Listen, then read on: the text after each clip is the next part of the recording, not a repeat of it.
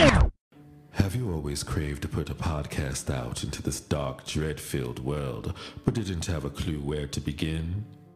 Well, look no further.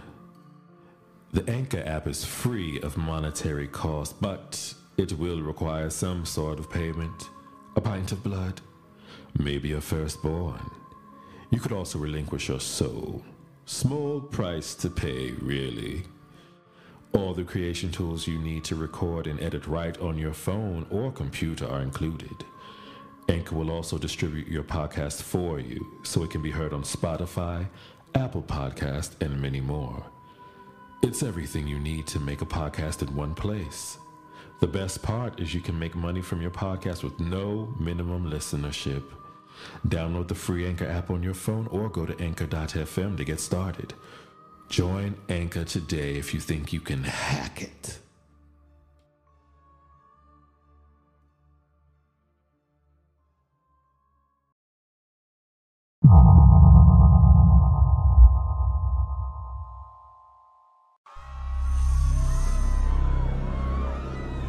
We need you all to remain calm. I repeat, remain calm.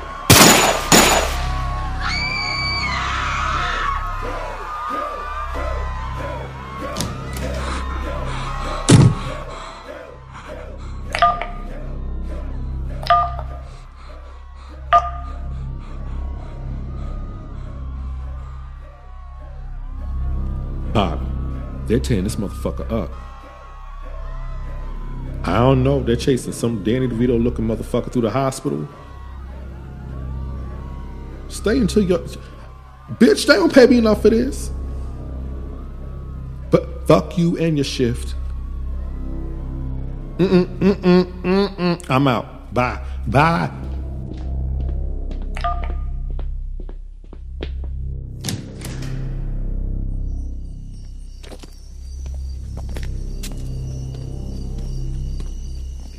Sam, let me get my black ass up out of here. Shit.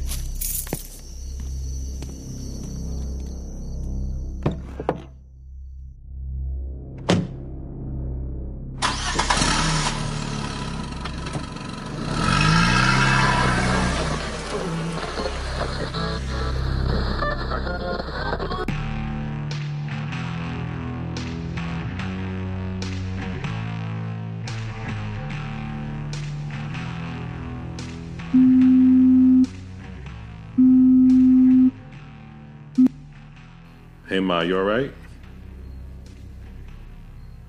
Yeah, I'm on my way home, and... Who? Michael Myers? Okay, just lock the door. I'll be home in a sec. Did I check the back seat? All right.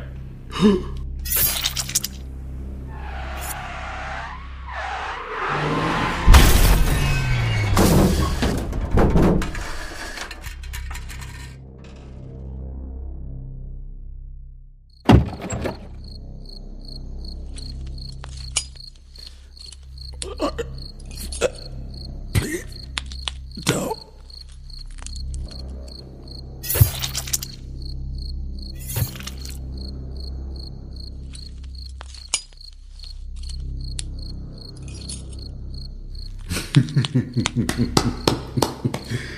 Go, Michael, go.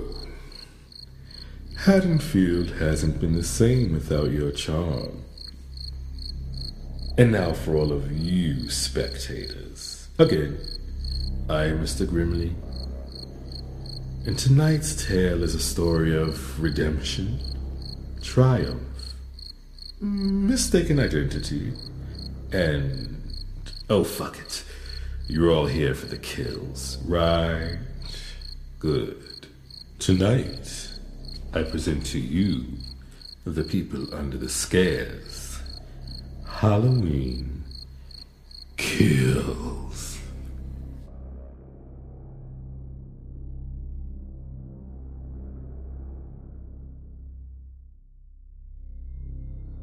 Welcome back to the People Under the Scares podcast. This is your host, Mike, and today we will be discussing the apparently polarizing movie Halloween Kills. With me today, I have returning a Halloween guru, Bobby Torres. What's up, Bobby? Hey, what's up? Oh, you called me your guru. I wouldn't call myself that. I just feel like I'm a fan. But well, you know the shit that you. I don't remember. I forget a lot of shit with the Halloween franchise, especially with all the different movies. So I'm gonna be looking to you when I got questions. Okay. I can do it. You know, I love this franchise so much, so I got you. Okay. And just quickly, let the people know where they can find you, any projects coming up, so they can go follow you and hit up your channel. Cool. I'm Bobby Torres on Twitter, Instagram with a Z, not an S. I have a YouTube channel called Bobby Likes It Spooky. Sorry for the car in the background. Where I just have hard-themed ratings. I do movie reviews, and I actually have a Halloween Kills spoiler-free review dropping a little later today. But by the time this episode comes out, it should be available. And also, we'll have our American Horror Story recap soon as well, because we're supposed to be recording that later today as well. So yeah, you can find all of that stuff on Bobby Likes It Spooky on YouTube. That's right. And make sure y'all check out, because when we go in on American Horror Story, we got plenty of theories flying around. Bobby is a little outlandish with his, but look, I'm still sticking by it. I guess that's the tar side of me. I'm being stubborn, but whatever. I'll die on that hill. You can hold it out for this asylum connection. Because look, all right, real quick, we're not going to go off, okay? But you cannot give us another alien season of American Horror Story and not connect it to Asylum. I swear, because we got one episode left, Michael. If we do not get that connection, I'm blowing shit up. I am.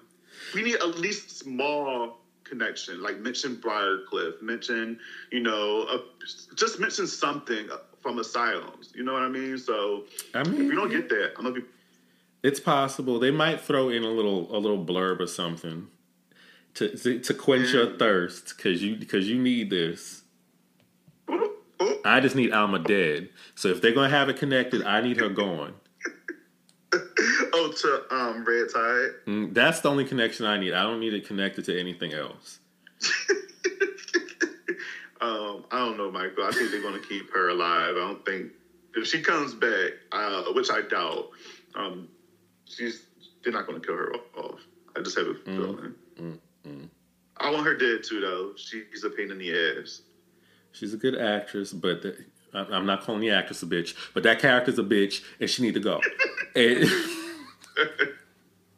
Yo. All right, so let's get to these. I got a few questions for you. I have a little bit less because I know we're going to be going in on this movie. Let's see. What is your favorite final girl / boy kill of a villain? My favorite final boy or girl kill of a villain? So when they killed the villain? Yes. Ooh.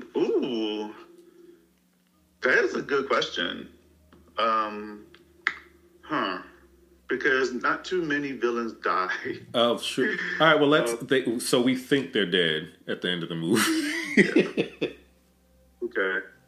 Let's see.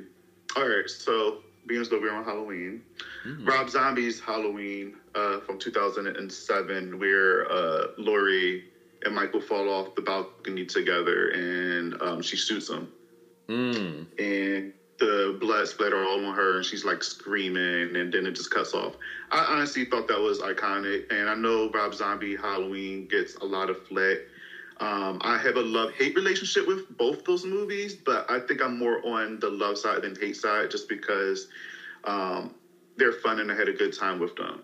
But in that scene in particular, like, I don't know, it's an iconic scene. Well, I'm not going to say iconic scene, I would just say iconic shot. Like, I love just the shooting and then the blood and just her screaming and then it just cuts off. Like, I feel like that was great. We don't really have too many final boys. That's true. The only one I can think of right away is Ash Williams from Evil Dead, but he's fighting Deadites. And it's not necessarily like, it's a whole bunch of Deadites, you know what I mean? It's just an entity of itself, what's going on out there in those woods and cabins and stuff. So, I don't know. I have to think on it. But right now, I just got Laurie from Rob Zombie's Halloween. Those are some solid picks. Okay. All right.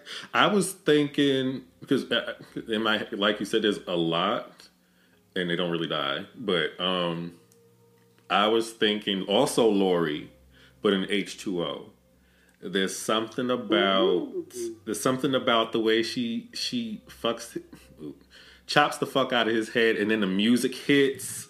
Yeah. And then there's something real badass about that moment. And I'm low-key hoping she does that in this next movie. But me too. Oh, we gonna get it. Ooh, we gonna get it. I have some feelings. Yes, Michael. I love that you mentioned it. I don't know how I did not remember that. Like that, I remember I got goosebumps when I first watched that scene, just because she faked them out by reaching out, and then she just swung that X and just chopped his head off, and then that music.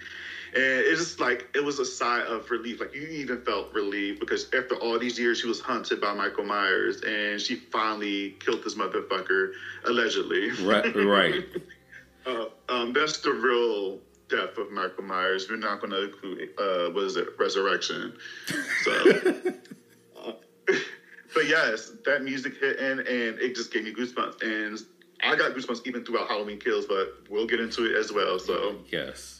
Oh, by the way, this is a spoiler podcast. I don't do nothing without spoilers. I can't. My mouth is going to get me in trouble if I do that.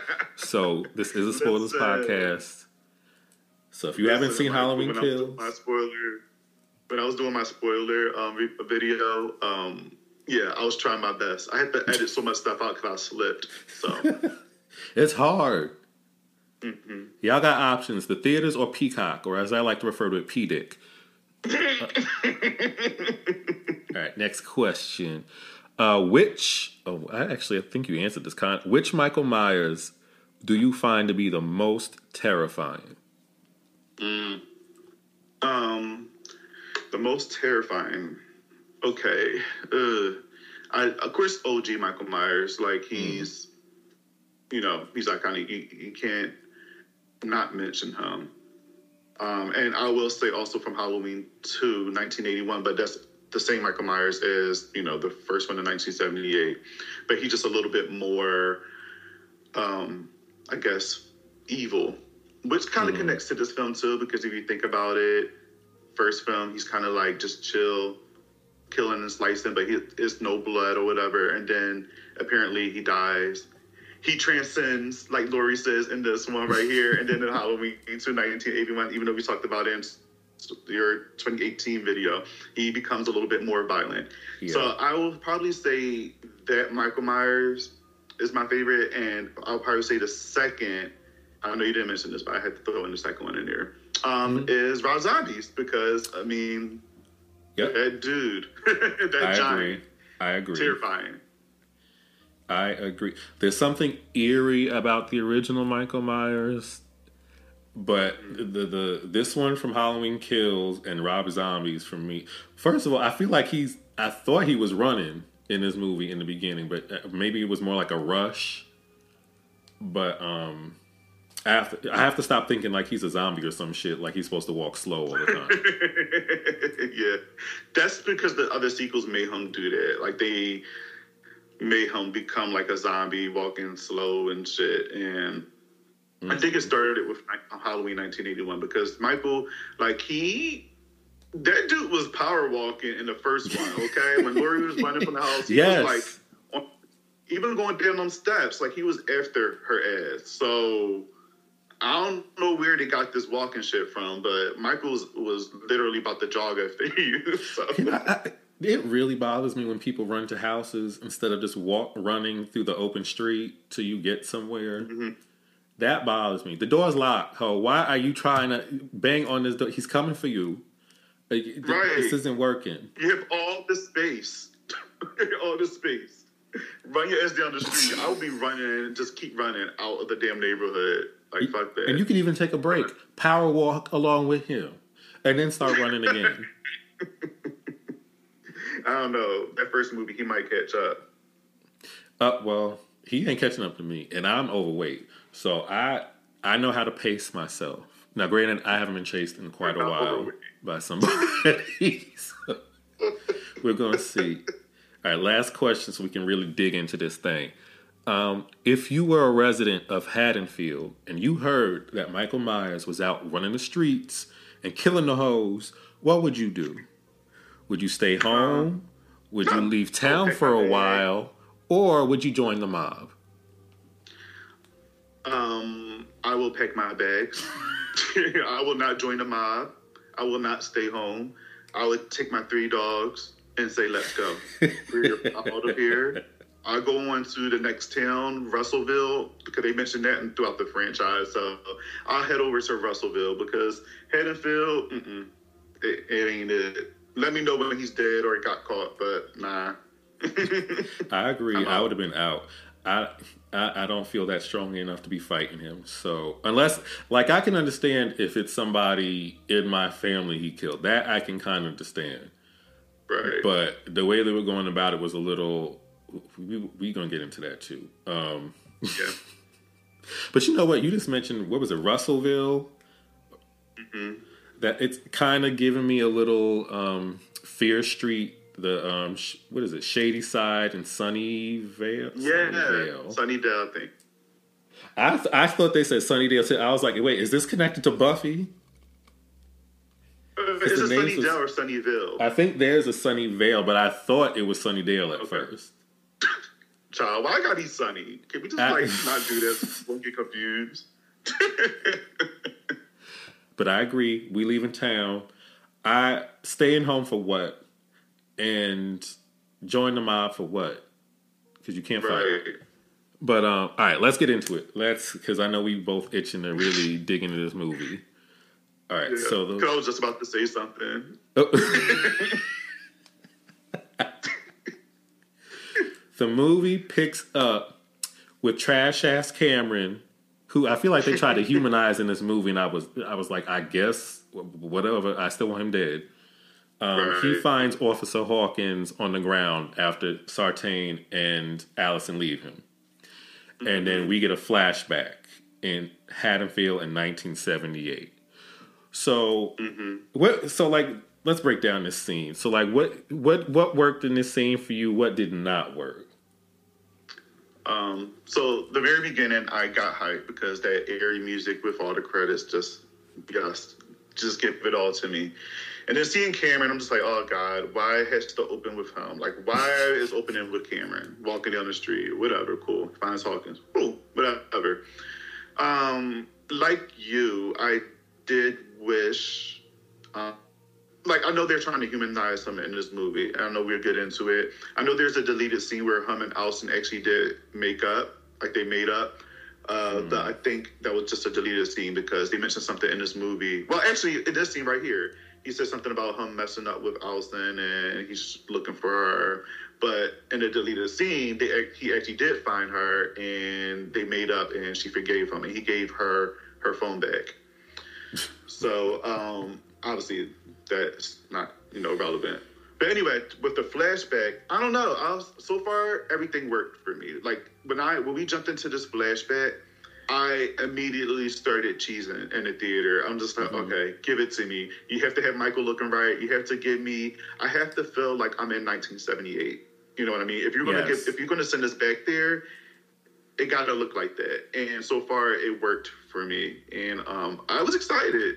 I was excited to revisit 1978 in this moment here.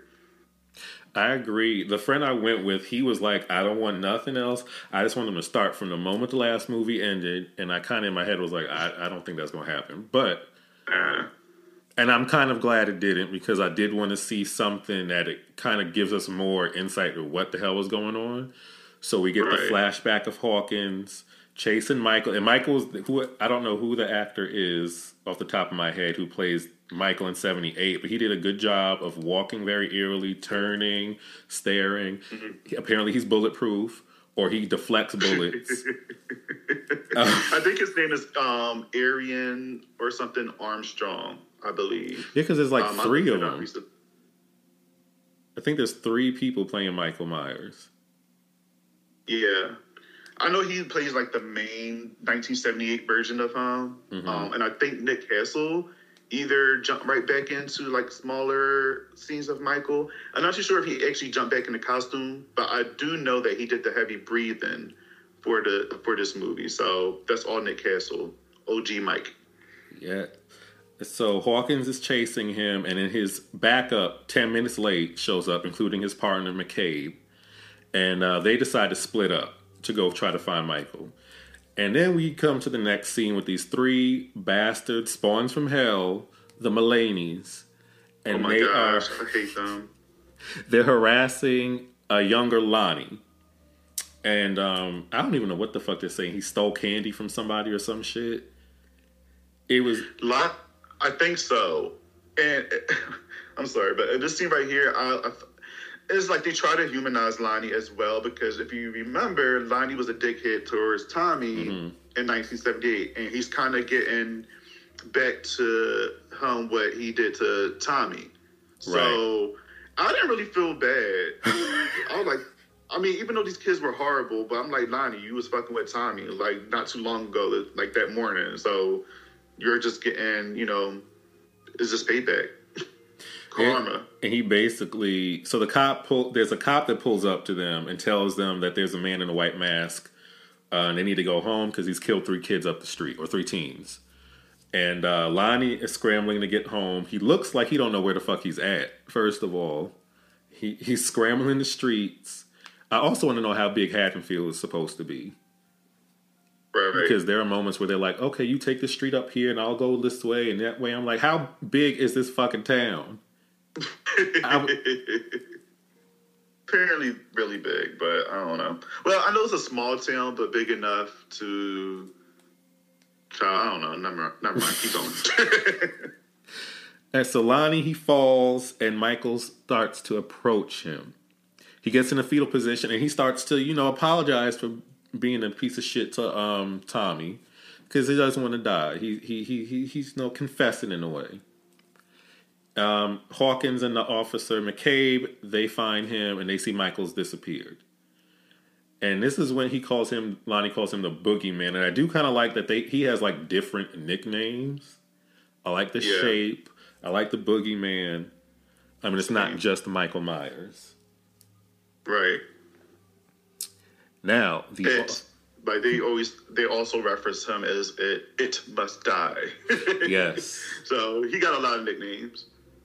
Now, he ain't Pennywise, so I don't like the it part. But he... True.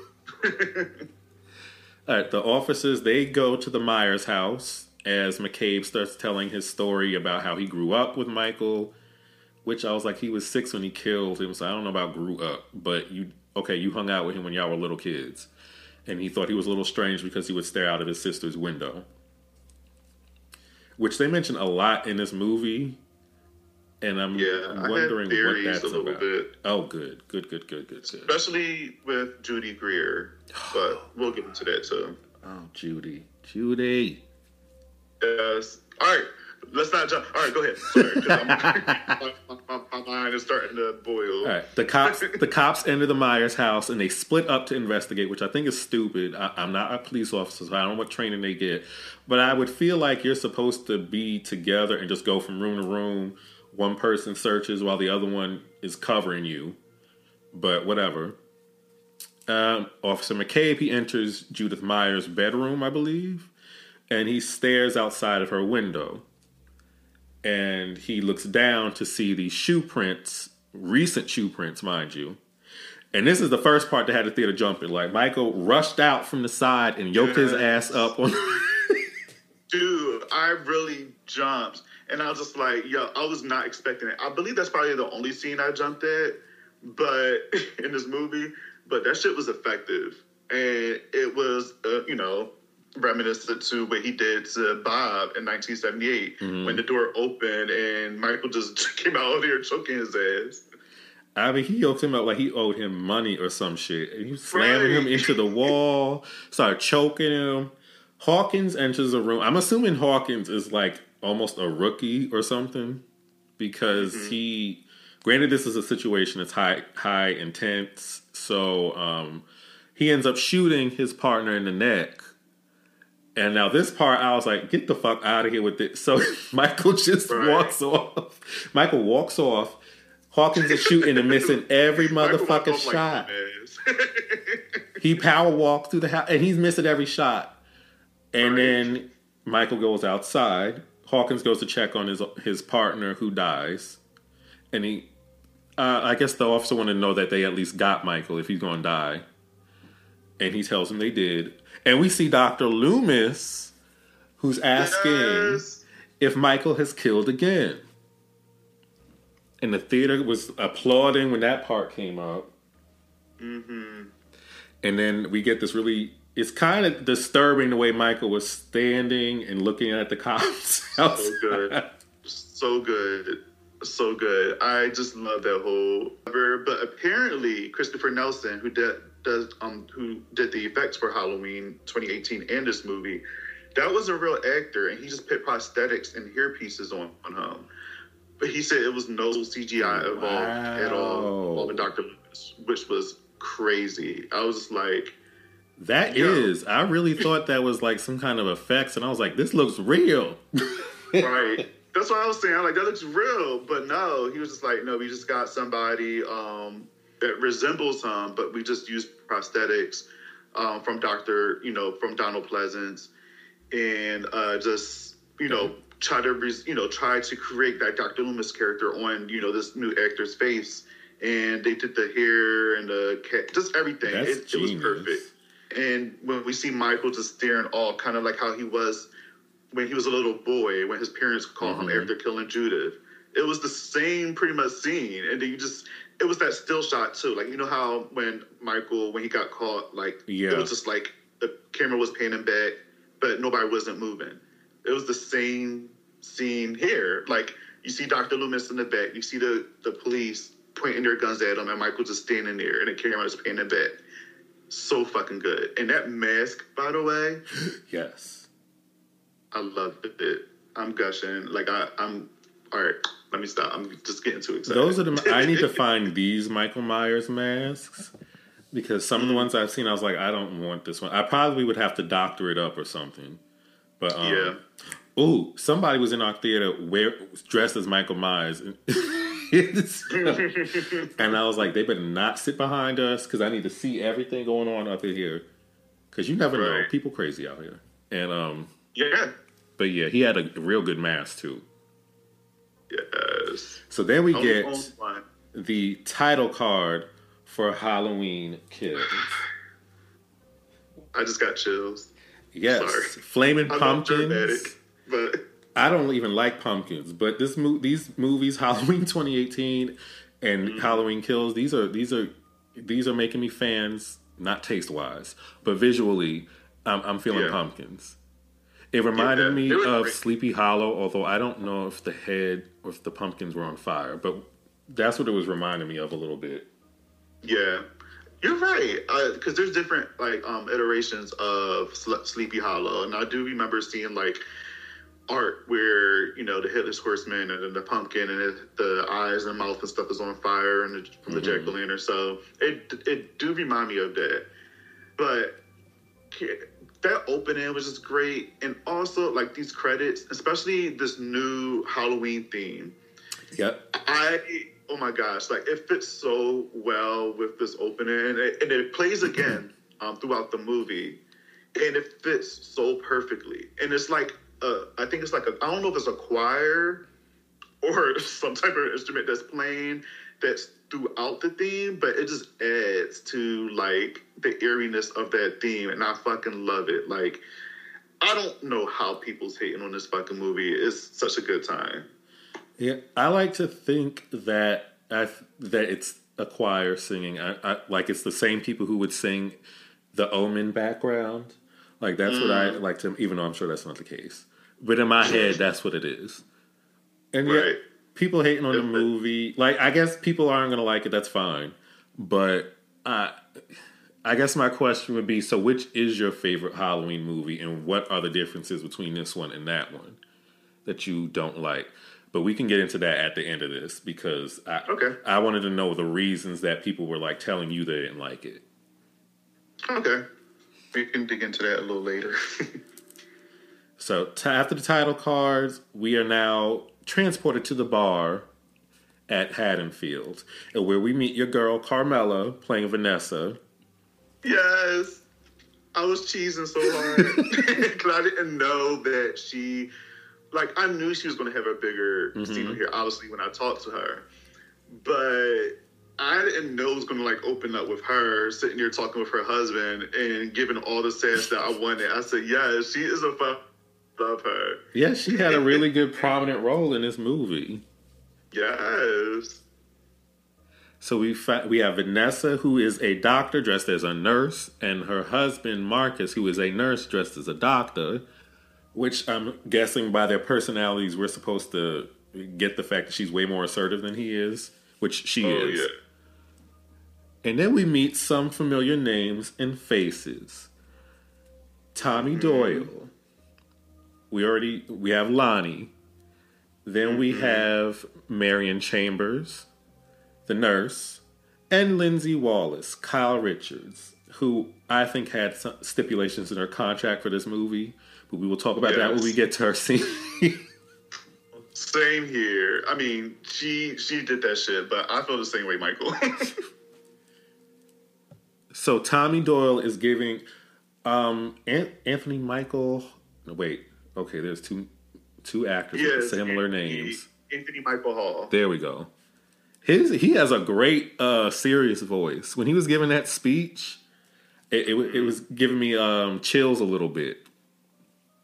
Same. He's really intense. He could probably do horror narrations or something. But anyway, he goes through this. He gives a speech about the Haddonfield Boogeyman and wants to honor the survivors of Michael Myers, who are 4 of them are there in the bar, right? And you get a sense of how intense he is just from this. So at first, I was feeling him, but later on in the movie, I'm gonna have to cut him. But because I was like, okay, you're doing too much. So we immediately cut to Laurie, Karen, and Allison being driven away from Laurie's burning house while fire trucks head to her house, which we all saw in the trailer, right? And while they are searching the house, one of them falls into the basement. Now, this scene, why the fuck is there a shutter in the damn basement? Right. I'm assuming that's where Laurie kept her weapons. Or something hidden. I'm not too sure. I have to go back and watch 2018 because I think I remember I seen like some, like, I'm not too sure if it was like a shutter or like a metal one, but I do think there was a place where she kept her weapons. Mm-hmm. But I don't think that was like closed off completely. So yeah, that was weird. The only thing I can think is if she gave herself an option, if she were trapped down there with him and the place was on fire, that she would have an option of hiding. But I was like, this isn't real convenient. And he was just waiting for any human being to show up so he can kill somebody. Right.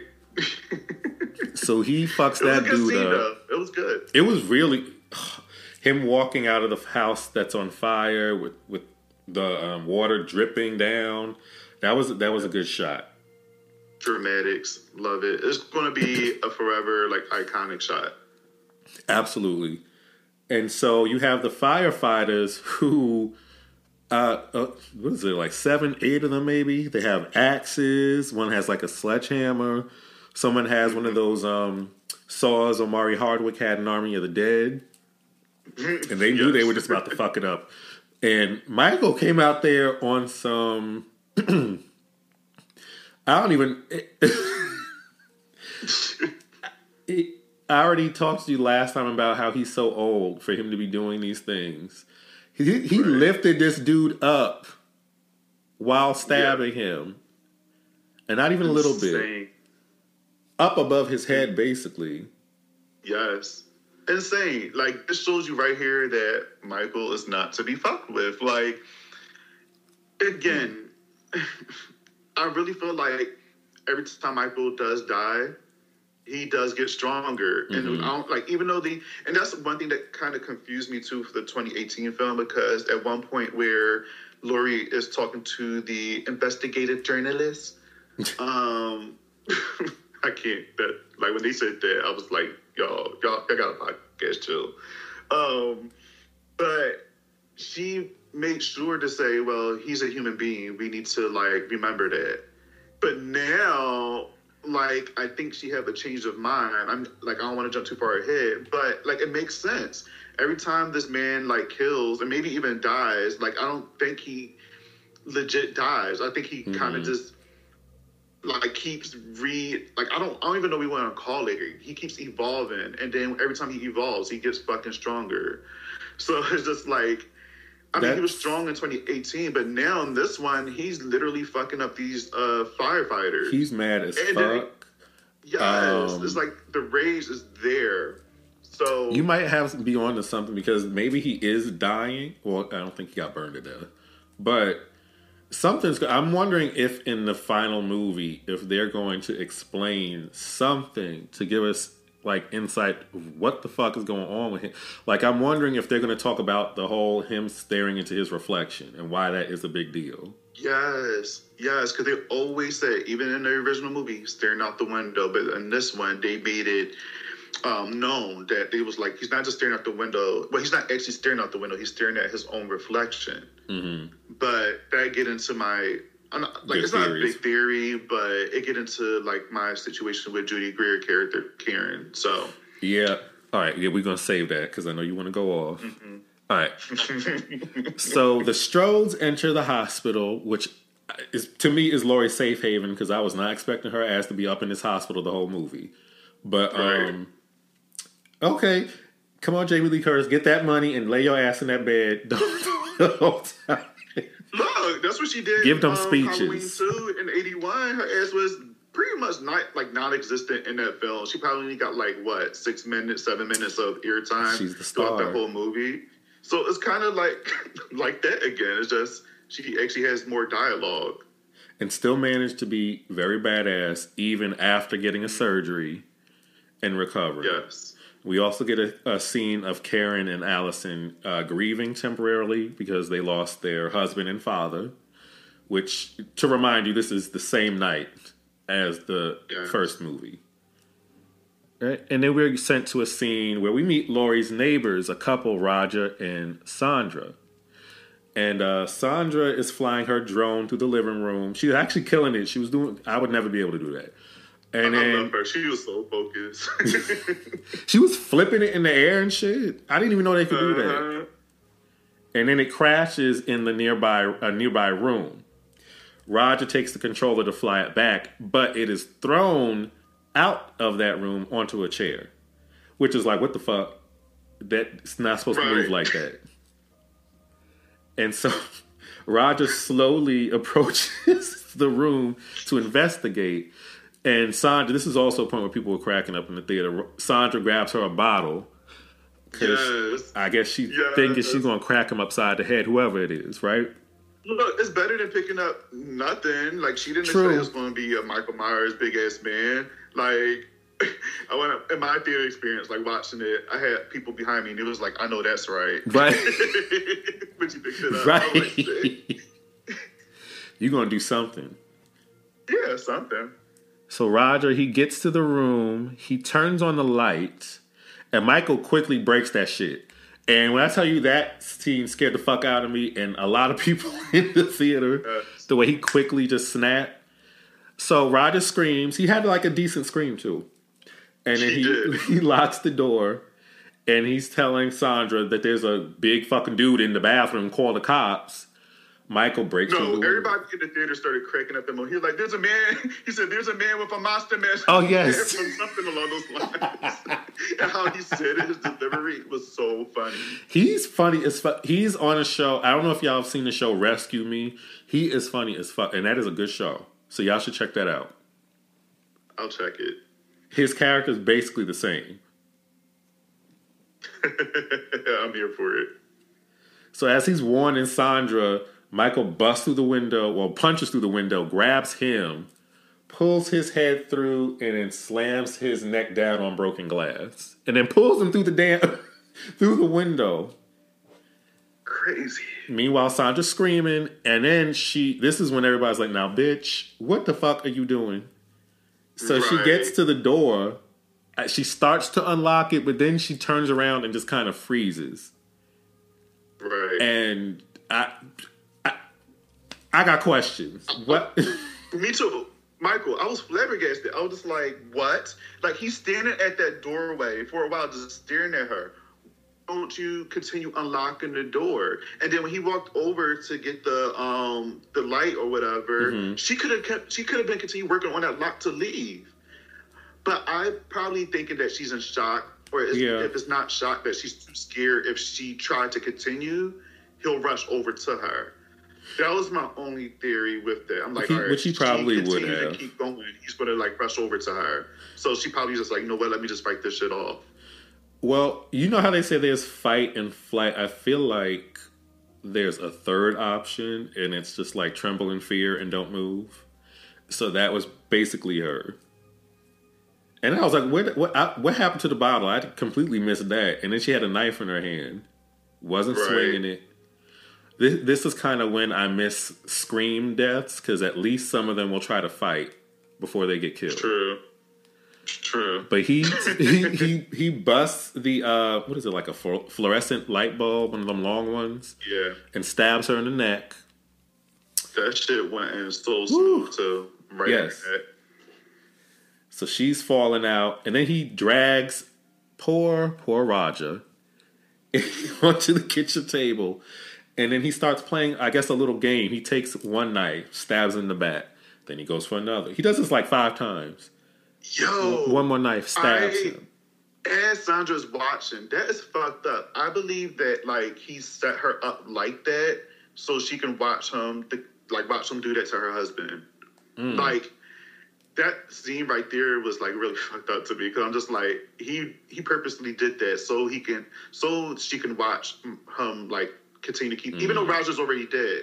But Michael's just like, you know what? I'm gonna fuck with you more. You're still alive. I'm gonna let you bleed out while I continue to keep torturing you and while I keep killing your husband. So he takes those knives, and Michael even do it like in a It's like childlike. Like, what will this do? Yeah, what would this do? And it's just, I don't know. Or maybe every time he kills each stab, like Lori said, he transcends. So Michael's like, let me step up my points.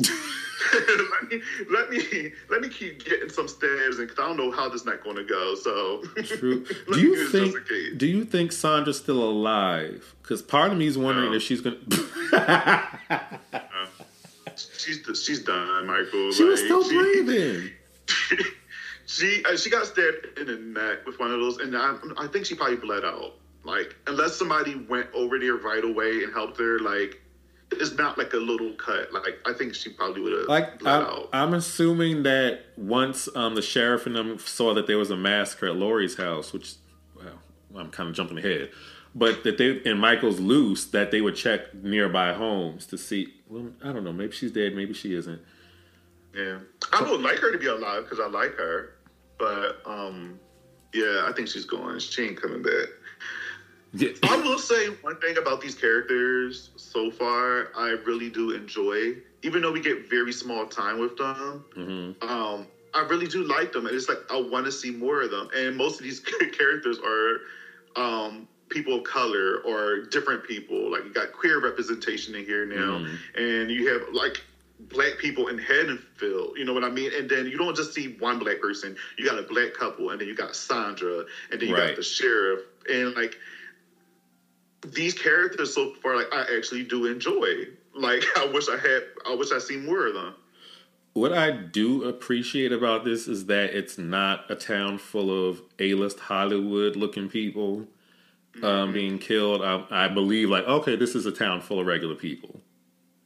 Right. And yeah, they definitely have a lot of Black people in this town. I did not know Haddonfield had this many Black people. They upgraded. Good for them. Haddonfield was very white in the 70s. But, you know, throughout the years, 40 years later, they better have some black people. Shit. I mean, there probably was white flight after Michael Myers. But, oh, yeah. So the black people showed up. Yeah, they were just like, they left. They're like, we going to get out of Haddonfield. And then, you know, the black folks showed up like, oh, these houses are cheap. We're going to get this. And here we go. So Sheriff Barker, Hollywood from Queen Sugar, he shows up. Him and his department, and they are now the remains of Laurie's house and the massacre that took place there with the firefighters. And then they learn that Michael Myers is responsible and he is on the loose. So we cut quickly back to the bar, and everyone's getting notifications on their phones of the deaths that took place in Haddonfield that night. So people are kind of on edge, and some people are starting to speculate that it's Michael again, which they would be correct. So Vanessa and Marcus like, okay, we getting the fuck up out of here because they saw that a lot of the murders took place on their street that night. Mm-hmm. And Marcus forgets his stethoscope inside and leaves Vanessa to get in the car by herself. And the thing was like, what? And she does it. All right. Everybody was laughing in the theater when he like, oh snap, I forgot my stethoscope. And how he said it was so funny. And you can tell Vanessa was just over him because, and if you remember, he said that in 2018 as well. Like, if you listen like closely, when Michael was after that one track shot, when Vanessa and Marcus was coming out the house, he said, "Oh snap, I forgot my stethoscope." And Vanessa was like, "Really?" And she continued to walk to the car. So he keep leaving his fucking stethoscope. Vanessa's tired of telling him what to do. Vanessa feels like his mama, and he don't be listening to her. Right. I was getting that all throughout their scenes together. But she goes by herself into that car, and I was like, girl, this car is fogged up. I don't see any other fogged windows in this parking lot. Remember? Remember Andy from 1978, Laurie's friend. Remember when she went in that car? When she first went to the car, it was locked. The keys and went back. It was foggy as shit, but she didn't notice that, and then Michael got her ass. So that was kind of like homage in this scene with Vanessa. People, check your back seats before you get in the cars. Yes. You never know. Michael might be back there, or even Brenda from Urban Legend. Who knows? Or Chucky, or anybody could be up in your back seat. So just check it. Right. So she sees a figure move in the back seat, and obviously she jumps out screaming. And they go into the bar and let everybody know. And so everyone's alerted. Tommy grabs a bat and approaches the car. And this is when we first hear Evil Dies Tonight, which I was over that fucking saying by the end of this movie. Me too. Before we jump right back to that, can I tell you how I laughed at the part where Vanessa was like, she's like, baby, and then Michael Myers in the car, please check it out. And everybody started cracking because she was like pushing him to like to look in. He was like, check it out. I like that shit. I ain't checking. What the fuck is wrong with you? Very realistic. She said something smart and ran into the bar. She said like, you're useless or something. I wouldn't either. Who's doing that? But yeah, Marion Chambers, I think she's the first person that says that. She says, Evil Dies Tonight. And I was like, okay. But like you said, Michael, how many times they say it in this movie? I'm like, girl, okay, Evil Dies Tonight. Shit. But then I was thinking, like, y'all say Evil Dies Tonight, and technically Evil does, well, I don't know what's going to happen in Halloween Ends. Apparently, I don't think Halloween Ends is going to continue after this night, apparently. But who knows? Maybe David Gordon Green is capping this up. But I feel like what happens in this film, we all know Michael Myers is evil, but Haddonfield, with the whole mob situation, something happens. Obviously, we're going to get there, but something happens where, you know, somebody dies. Mm-hmm. And I consider that at that moment, the town of Haddonfield to be evil. Like, I feel like y'all are the cause. Not, I know Michael Myers is the cause of this, but y'all actions as well as like all this shit is happening. Y'all are pretty evil too, because look what y'all did to this poor person. I'm so sorry to jump ahead, but I just considered it at that time they're evil as well. It definitely taps into this whole like how deep is that layer of when we are just broken down to the point where we say fuck the rules, Fuck all sense of decency. We just gonna do what the fuck we want to do. Mm-hmm. And I mean, part of me feels like I feel it. Another part of me is like, but y'all doing too much. Yes. But okay, so, and we definitely, when we get to that scene, I definitely have thoughts. Because that was making me a little uneasy. All right, so we get to Tommy. He's approaching the car. And then the driver turns on the lights, starts playing classical music, opera music. Something First along of the all, lines. is that something? I don't imagine Vanessa and Marcus listening to anything like that because that was their car, right? Yeah, that was their car. I could see Marcus. Oh yeah, true. But who like it's Halloween night? Why y'all listening to that shit on y'all way to like a party or a bar? Like y'all drawing. You know, but so I, when I do go to the club with people, right? Like they should know not to go with me because I will not be playing music that'll get y'all like ready to be in the club. Like it'll be Disney music, it'll be songs from soundtracks like Grease and fucking Hairspray and shit. Like I'm not the person that you want to be riding with. So I can kind of believe it. But those are fun. But those are fun songs, though, Michael. Like the Grease soundtrack, like you can actually dance and have a good time. It makes you happy.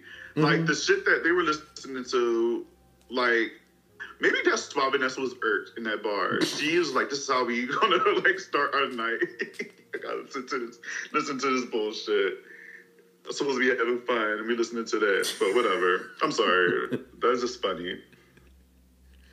The driver speeds off, which I don't know about you, but I kind of figured this is not Michael, but they don't know this at the time, right? And so he speeds off, gets in an accident very soon, and then we are confirmed that it is not Michael. It is someone not of his stature. Definitely can't move like he moves.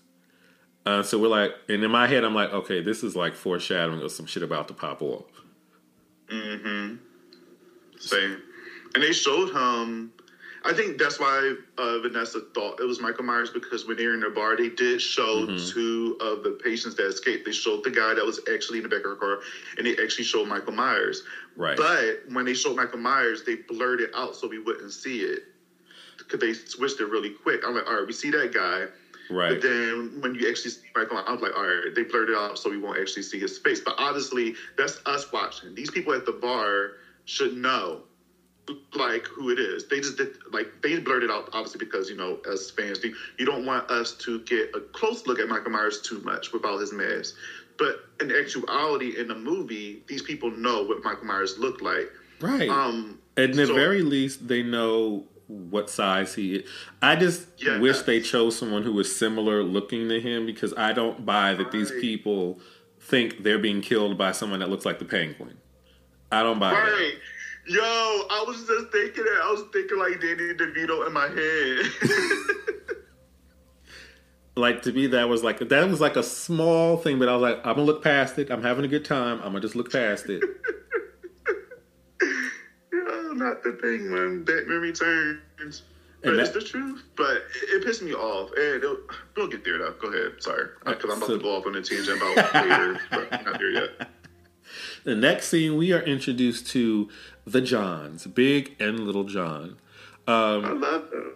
I did like these characters. I kind of thought Big John was kind of cute when he was singing and dancing. Me too. Michael, me too. I'm like, that... I don't know if it was just like what he was wearing and his whole vibe, and just I don't know what it is, but I was like, I see you. Okay. And we have Little John, Michael McDonald, who's also Stuart from Mad TV, and I could not stop seeing that when I was watching this movie. Me too. Look what I can do. And it wasn't anything about his performance. He did well. I did enjoy him, but I could not get that out of my mind as I was watching this movie. I was thinking like he faced off now Michael Myers, and he faced off against the Leprechaun as well. He was a Leprechaun. Right. I think, was it 2? Yeah. Oh my god. In that one. All he gotta do is face off against Freddy and Jason, and he's good. Let's have him live in the horror movie, y'all. Let's have him like really. Right. Let's make him a final boy. I want to see. That would be cute. I would like to see that. Is he queer in real life? I think he is.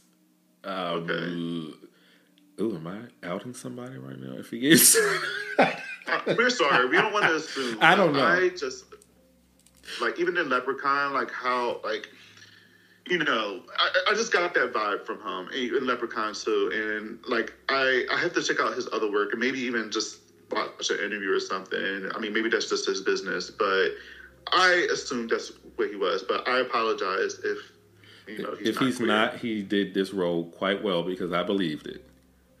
Yeah, and I will say like those characters weren't like typical like stereotypical gays that we see like in horror movies where you have like the super like outspoken feminine one that's maybe even a little flamboyant, because you know how media is in Hollywood. They always, every time there's a gay character, they always got to be that stereotype of a gay person. And I appreciate that they didn't do that with these two characters here. I feel like they were just two men, you know, actually just married, celebrating Halloween, having a good time in their home. Well, yeah, I don't think they were. Well, I didn't get femme. I kind of got in between. They were like mask and femme at the same time. From now, yeah, exactly. And one was but you know making how, like, a charcuterie like, board. They do give you that like overly flamboyant character. It's like, yo, we're not always like that. Or, like, why do they portray gay men like that? I think they do it. It depends on who's like in charge of shit, because sometimes I get the feeling that it's put in because they know people will laugh at the gay characters if they're flamboyant. Right. Even during these scenes, I could hear snickering going on. And this wasn't even, quote unquote, over the top. Exactly. So you see that you can have gay characters on there that's not a stereotype too much, and still can make you laugh without being like the loud one or the sassy one or just, you know, that stereotype. And I think we are getting to a place where it's getting better, where we'll have more options so that we can have feminine people, we can have masculine people, we can have people who are neither, or, well, not neither, people who are both. Right. And it's not something that we are so, like, focused on. So, like, now we have confirmed at least 2 characters in this movie and not just one. So, who knows how many we're going to have in the future. True. I love a good charcuterie board. So that I actually went out the next day and I got me one of them little mini ones. Oh, really? Yes, I love those. Yes. Bougie snacks with my little wine. I love. Okay, so there's a bang at their door, right? And it's 3 children. This town, I'm like, are there not that many children? It's 3 little kids. But you know what? This is later Halloween night. That's what it is. Yeah, because you remember it was all those kids before, but I guess it's later now, especially with the news of the Michael Myers escaping and the other patients. They probably got their kids like locked in the house. But these 3 badass kids, child. Yes, so you have a little girl, and she's telling them that they took, or her sister took some candy and ate it, and there was a razor blade in it, and she's bleeding out on their front lawn. So they go out to check on her, and I was like, I already noticed some bullshit. And so their front door closes. And at first they got me because I was like, wait, is Michael in their house? And the kids don't know about it. But no, it's a prank, and there's a third kid who walked his ass up in their house. Where they do this at? I would curse them the fuck out. First of all, like, all right, you're pranking me. This is the trick, not the treat. Cool. But you're not going to come up in my fucking house and take my shit. Like, that's... The hobo. That's like... Yeah, like, you're trespassing. In my face... First of all, he was tall enough to get fucked up. I don't know how old he was, but he was their size. So, you trespassing and you stealing my shit. Okay. Right. So they decide to tell them the story of Michael Myers, which they had not heard of, which maybe makes sense since it's 40 years later. Right. And then we find out that they are living in the Myers house. And they did that shit because the house looks amazing on the inside. It looks great.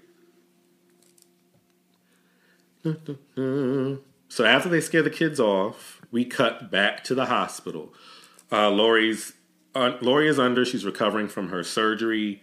And the sheriff and another officer come to question Karen and Allison. They are still under the impression that Michael's dead, and they let them know that Michael is still alive and on the loose. Cameron comes to try to recruit Allison, and this scene when he was talking to Karen, I was like, who the fuck you talking to? Right. You're not just taking my daughter somewhere.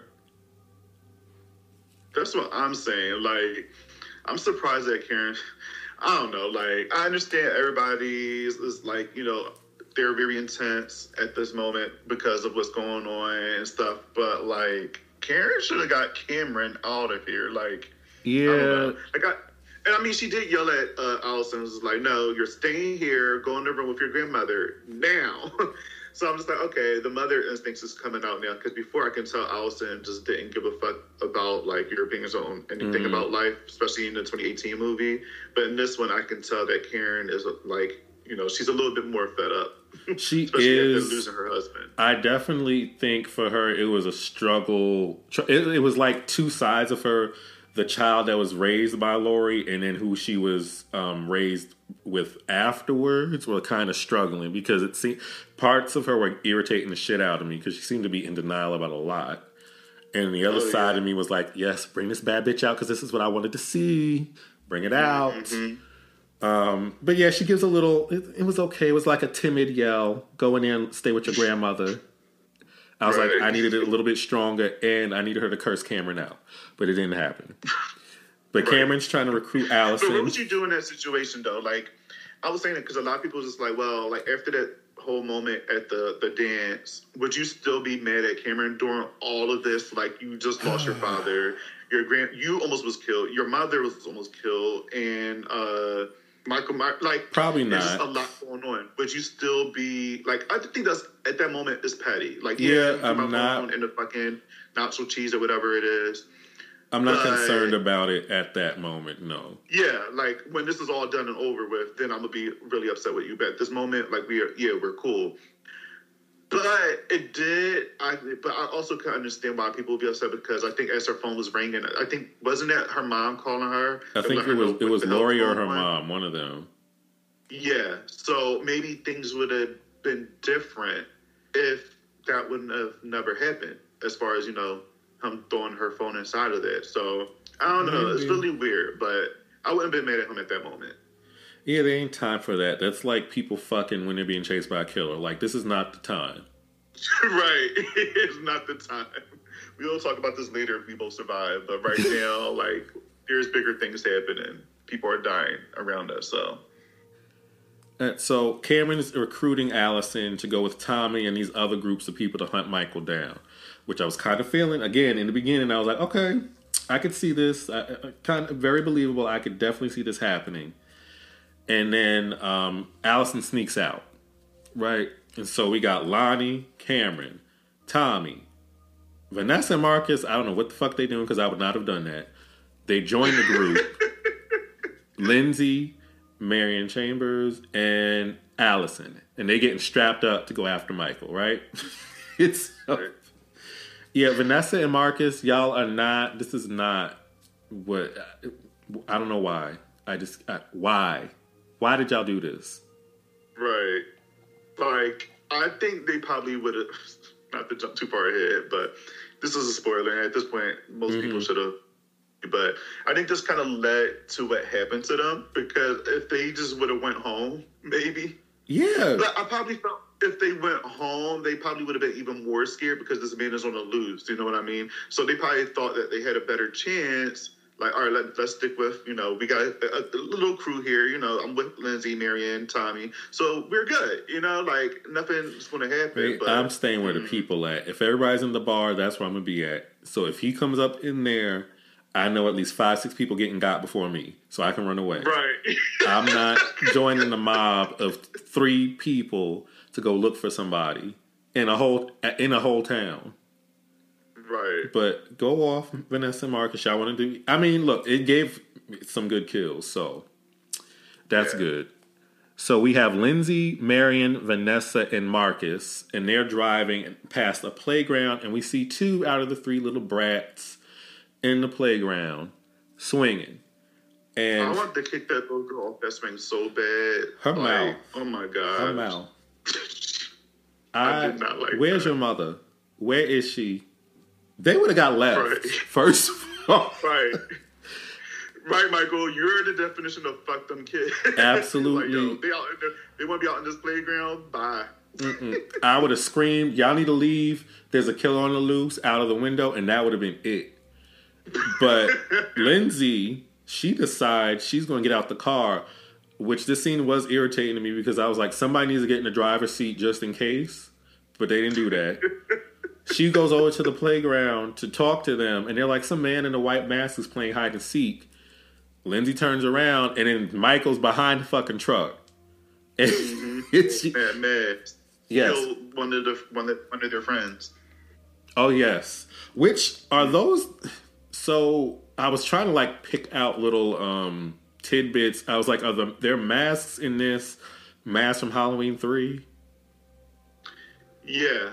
Okay. So, those are the Season of the Witch masks. And I believe... I have to double check. I don't know if those are the same kids that were trick-or-treating when they showed the Halloween 3 mask, the Silver Shamrock mask in 2018, because I think they were smaller. But apparently, like, these masks are very, very popular if they're wearing them, if those are not the same kids. But yeah, those are the Silver Shamrock masks. And Michael got the tall one, apparently, because... Good. Yeah, blood. Good. You don't just walk up in people's houses stealing their shit. So good. Right. And so Lindsay tells him, run, don't stop running. He'll kill us all. Marion sees Michael behind him. Her expressions and noises she was making in this scene had me cracking up. Her being like, And so Michael's on top of the truck as Lindsay's taking a sack. At first I was like, what the fuck is she doing? And then Michael's on top of the truck. He's throwing something on the front windshield. Marion shoots there. So, like, wasting all her bullets. Mm-hmm. And meanwhile, she's waving the gun around. Vanessa and Marcus like, bitch, you about to shoot us. Can you... Right. It was like, Marion, watch that gun. Shit. Then she locks them all inside so they can't get out. Marion... Michael, would you be upset that you got locked in the car? She would have been slapped in the face. I'm sorry. Won't get in. You said what? Like, I understand you're locking it so he can't get in, but we can't get out. So, right.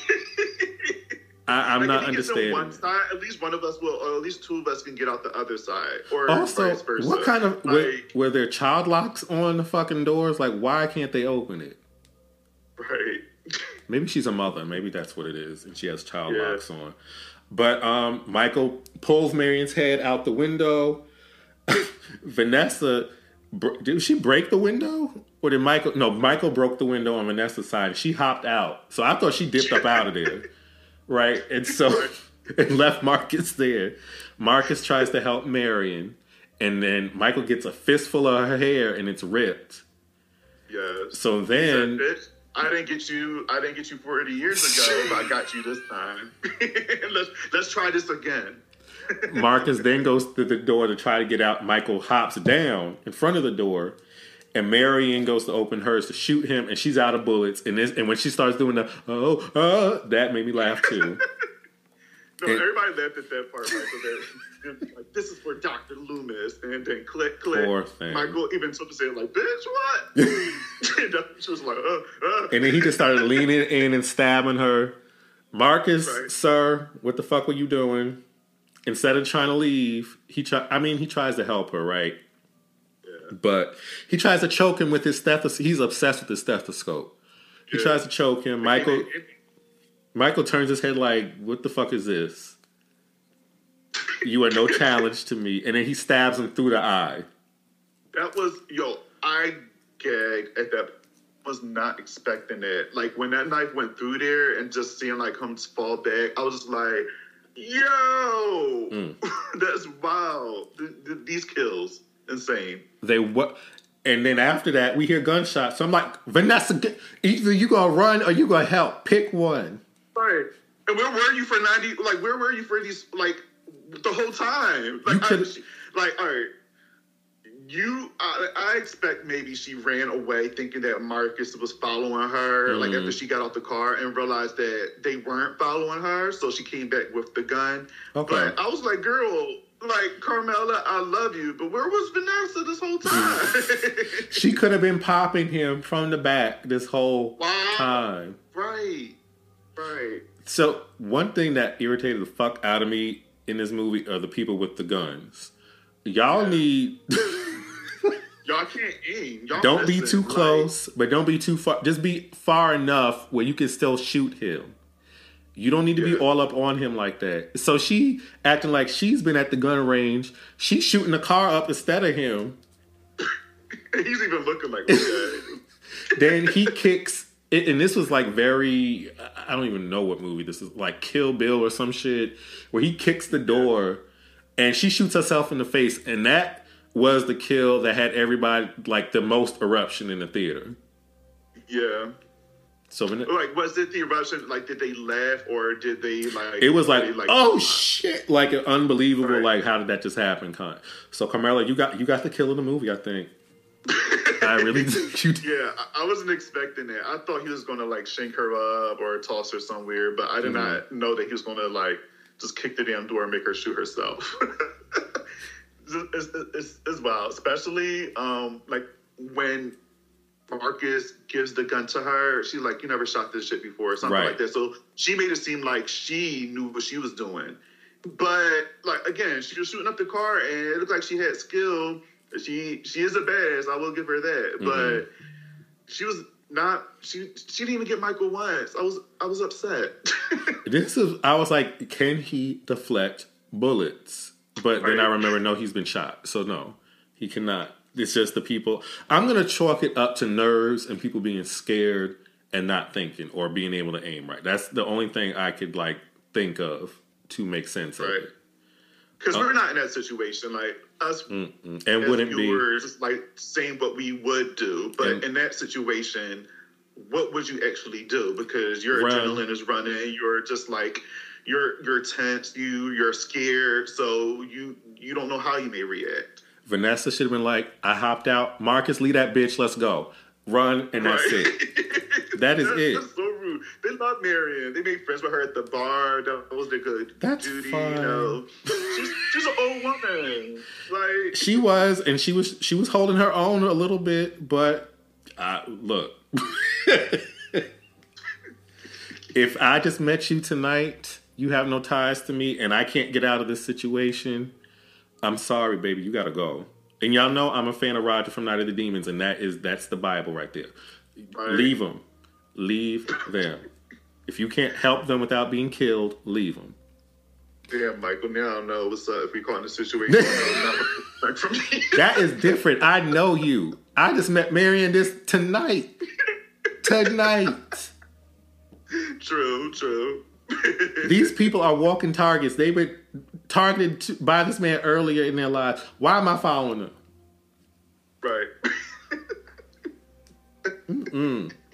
Now, I will say... You make a good point. Like, I do like that there's a lot of black people in this movie so that when someone does something stupid, I'm not like, oh, the only black person doing dumb shit. This one, I'm like, okay, give me a few dumb ones. That's fine. Yeah. Everybody's different. So I did appreciate that. You know, like Marcus, I got what he was trying to do. He was just like, look, you sitting here standing Marion up, but I'm going to try my best to like help out and save. Like, granted, a lot of us probably would have run, but I understand him trying to be a hero. That's probably was in his heart. Me, I would want to help, but at that time, I'm like, she's gone. After 3 stabs, I'm leaving. Yeah. Like, she's gone. Like, this big ass man is on top of her, fucking her up. Like, what my little rubber toy stethoscope is going to do to this man? Also, like, I'm getting out this fucking car. It'd be better to choke him from behind than whatever you were trying to do from in front of him in the back seat. So hop out the car and do that if you're going to try to help. This could have all been avoided if one of them hopped their ass in that driver's seat and then just left Lindsay once he was behind them. Just saying. That is true. Because Lindsay can run, apparently. She's a runner. Would have just hopped out the car and started shooting Michael up in the back while he was nurse chamber. Vanessa, where did you go? Next time I speak to Carmel, I'm gonna talk to her like, yo, where did you go? I want to know. Ask her like in that situation, what would she really do? Like I want to know what she said she would really do in that, and not what her character did. Right. All right. So now we got the housewife, right? So she comes over there with a sack full of bricks, cinder blocks, one of them things. And she she busts him in the face a good 2 times. And he snatches her ass up and throws her against the truck. Then throws her down when she tries to go for his mask. So we do know he has this connection to his mask that is... Part of me makes me wonder if that's where he gets his strength and ability from. Yeah. But he throws her... right, because scene at the very end where... he's going for his mask. And I feel like he was going for it. Like, obviously, he was going for it because I feel like that's what you said. It gives him maybe his ability or it makes him stronger. Or maybe it just gives him that strength to go ahead and fuck motherfuckers up. I don't know. Maybe it's confidence. It's like a placebo or something. He thinks with the mask he's invincible, so he is invincible or some shit. I don't really understand it, but I like it. So we gonna go along with it. So we have Miss Richards running. And this is when I was saying she must have had something in her contract to say I must survive. Because normally in these movies, somebody doing this, they would have been dead with Michael Myers. Totally. So she's running endlessly, hiding behind trees. It's just funny because she's running slow and she turns around and you see him just power walking towards her. And she stops by some tree to hide and try to hold her breath. And this was a long scene of her trying to hold her breath. Too. I will say this scene right here was very suspenseful. And I actually think this is one of my favorite scenes in the movie as well. Like, just the whole scene with her getting out the car, talking to the kids, and then Marion Chambers and Marcus and Vanessa, and then that leading up to Lindsay, like, running from Michael. That whole scene there, it was very good to me. And when she started to hide, it was intense because it was just quiet. You just hear his breathing, and it's just, what would you do in that situation? Like, you're hiding, and that's how a lot of my nightmares are. Like, when I'm hiding for something, like, my worst fear is them finding me, and then I'm gone. So, and she can't see where he's at. She could probably just hear him breathing. So, just seeing her scared, covering her mouth underneath that bottom of the tree, and he's looking for her. That scene right there, legit, actually really scared me. And I was like, oh my God. Because I thought she was going to be gone. I really did. But, you know, a real housewife can never go down. And she did She's like, look, Paris died in House of Wax, but they ain't getting me. So this scene, I was like, okay, I get it, but you need to double back to the truck. He ain't that damn fast. You can outrun him. So double back to the truck. I ain't going back to the truck, Michael. Now that's one decision I will not make. I'll stay where I am, not making any noise. He didn't find me. I'm staying right there until I hear another voice that's, like a cop or one of my friends. I ain't moving. He didn't find me. He's not going to find me. He's going to move on. Because he might go, because look, he obviously did went back to that truck. Because remember later on, those bodies weren't in that truck. Yeah. So, obviously, if she would have went back, he would have seen her ass again. And this time, she probably would have been dead. And then you can actually say, little Lindsay Wallace won't know what hit her. Yeah. I low-key think when the camera isn't on Michael, he be running. And we just don't see him running. Because some of this is that... There's just no way. I can't believe that somebody... He power walks, but it's still not that fast. That you can't outrun him. So she, even before she hid, I was like, you running all into these woods or whatever it was, this park. All you gotta do is just run in a circle, curve around, get back in the truck. But again, if he runs on the sneak without us seeing, then he would have got to the truck. So you might have a point. Just stay where you at. Just stay there in the dirt and you're fine. I ain't taking chances. I'm good. You see what he did with Lori and back in the day. Like, he was power walking after her ass. She got in the house. Next thing you know, he's inside the house with her, hiding behind couches and shit. Nobody got time for that. He be vanishing and shit. He got tricks. Michael will just be appearing or reappearing. Nobody got time for that. So she did a good job staying right there until she heard Tommy enough. Mm-hmm. All right, so after this scene, we are now with Lonnie, and he is driving Allison and Cameron around, and he's reminiscing about the childhood with her dad, who's dead. They reach Tommy, and Tommy has found Lindsay's car, and they see the dead bodies on the... What the fuck is that thing called? Not a merry-go-round. Do you know the things at the park we used to play on and spin around and shit? Yeah. I don't know what the name is, but I do... Metal Death Trap. Because we were all... It's a metal death trap. We'll go with that. And so we see Marcus and Vanessa, and they have the masks on. Nice. And then he has Marion hanging from the swings. And then they find Lindsay crawling around in the dirt. Yeah. I was like, either you gonna hide...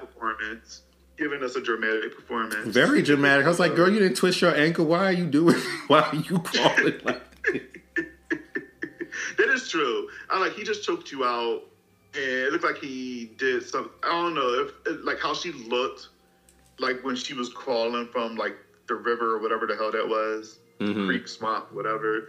Like, it looked like she was more beaten up than when she actually went down there. Unless that's just dirt and her crawling around in mud and stuff. I don't know. Right.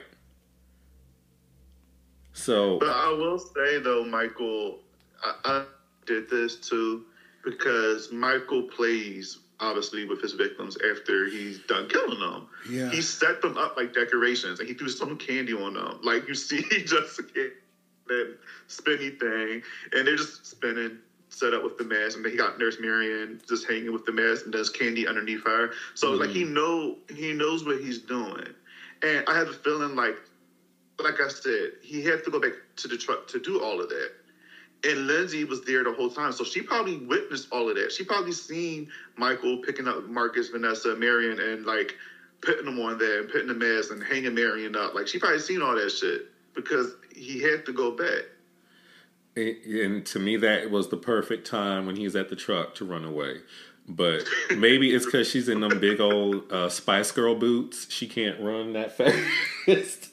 So, come on, platforms. But I will give her... She put up some kind of fight. I will give her that. She wasn't the lady in the beginning, so I will give... She wasn't Sandra. So I'm going to give you that... what's her name? Kyle? Kyle Richards, right? Not her him. mind instantly was to go get... Soon as, like, those kids left, instantly, she dumped out that bag of candy and filled it with bricks. Like, she was thinking really quick on what to do. Now, I do question her on how, like, why it took her so long to get to, back to the cars. Like, with Vanessa, like, where the fuck did y'all go? Like, she wasn't like, girl, he's behind you. She didn't say nothing. She just took the sack, got the bricks, and walked over there. Very Michael style, took her time. Because she should have been over there. In fact, maybe when he was stabbing Marion, she could have busted his back up with them bricks. But, shoulda, coulda, woulda. Shoot him up. Like, why wasn't there no collaborative effort in this? Like, there was enough time for Lindsay to work her way back to that truck after she filled it up with bricks, and there was enough time, definitely, for Vanessa to shoot him up while Marion... Look, regardless, Marion was going to die.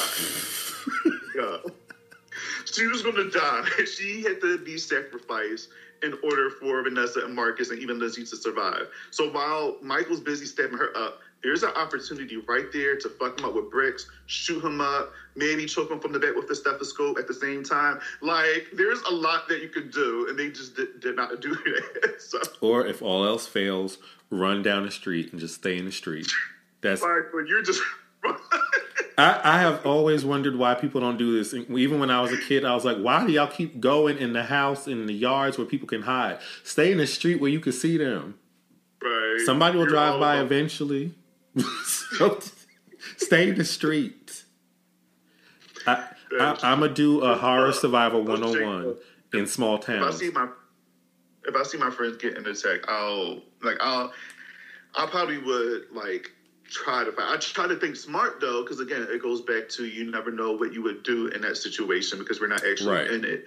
But I think in actuality, if I seen my friends getting attacked, I would try my best to help.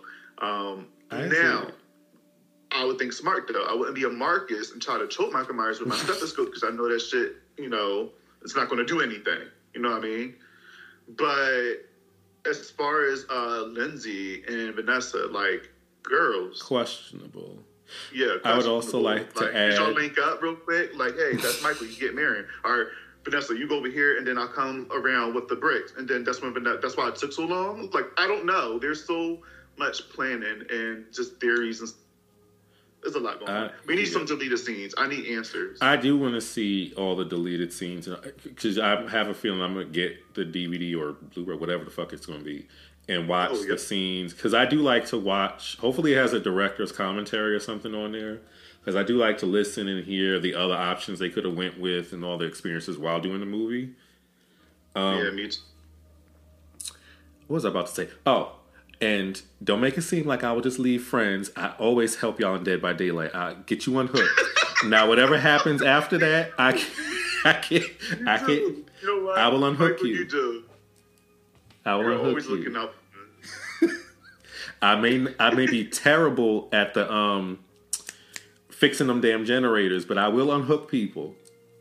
Yeah. That's one thing you will do. So you're right. I feel like you would actually save us. Now, Mark, on the other hand, y'all stay hooked. I'm going to continue fixing this generator. And then when the doors open, I'm out. So he's the true one that would leave us. He'd be the final. He'd be the final girl. He would be the final girl. Because he said, fuck y'all, I'm out. And I know, Mark, if you're listening to this, you be leaving us. I'm just saying. But it's all good. All right, let's get to this next scene. We cut to the hospital. Laurie is now awake. Officer Hawkins is brought into her room, and they have reminisce about a little past romantic moment they had. Laurie tells Hawkins that they killed Michael, and they're excited about that. And then we are then taken to the waiting room in the hospital, and it's kind of the beginning of the panic in Haddonfield. People are showing up injured, or bodies are showing up, or people are looking for their family members. And this is also the beginning of Tommy getting on my nerves. The very beginning of that. So he's getting everybody riled up and calling for the execution of Michael Myers, right? He's yelling at the sheriff. He's cursing cops out. Hell, he punches cops later. This whole scene for me is it's very January 6th Capitol energy. This whole hospital scene. He to me was inciting all of it, and then the mob was just all the crazy people running inside, busting up people's shit, trying to find everybody. That's exactly what this scene reminded me of. You hitting cops and not getting shot? Okay. I'm gonna need the sheriff to fix that next movie. If they do that again, he needs to pop every. Let me stop. That's terrible. So Tommy finds Laurie and he tells her that Michael is still alive. And mind you, she's not fully recovered, but she's trying to get up. And then this scene where she stabs herself with the painkillers is funny as fuck. Yeah, you put that on your Instagram. I was dying. She didn't gently put the needle inside of her. She literally punched her ass with the needle and injected herself. And the way she screams. And her scream is just, I love it. I will say Jamie has an iconic scream. So yes. Just her doing it just added to the, it was great. I know it wasn't supposed to be funny, but it was hilarious. It is very funny, and no, it is not meant to be, but it's so funny to me. And Karen reassures her that she won't let anything happen to her. Karen has not at any point taken her Christmas sweater off, or whatever sweater that was, to get down in some let me fight shit. So in my head, I was like, I don't know about Karen in this movie. I don't know where it's going with her. I was a little worried. So we come back to the Myers house with Big John and Little John, and there's another knock at their back door.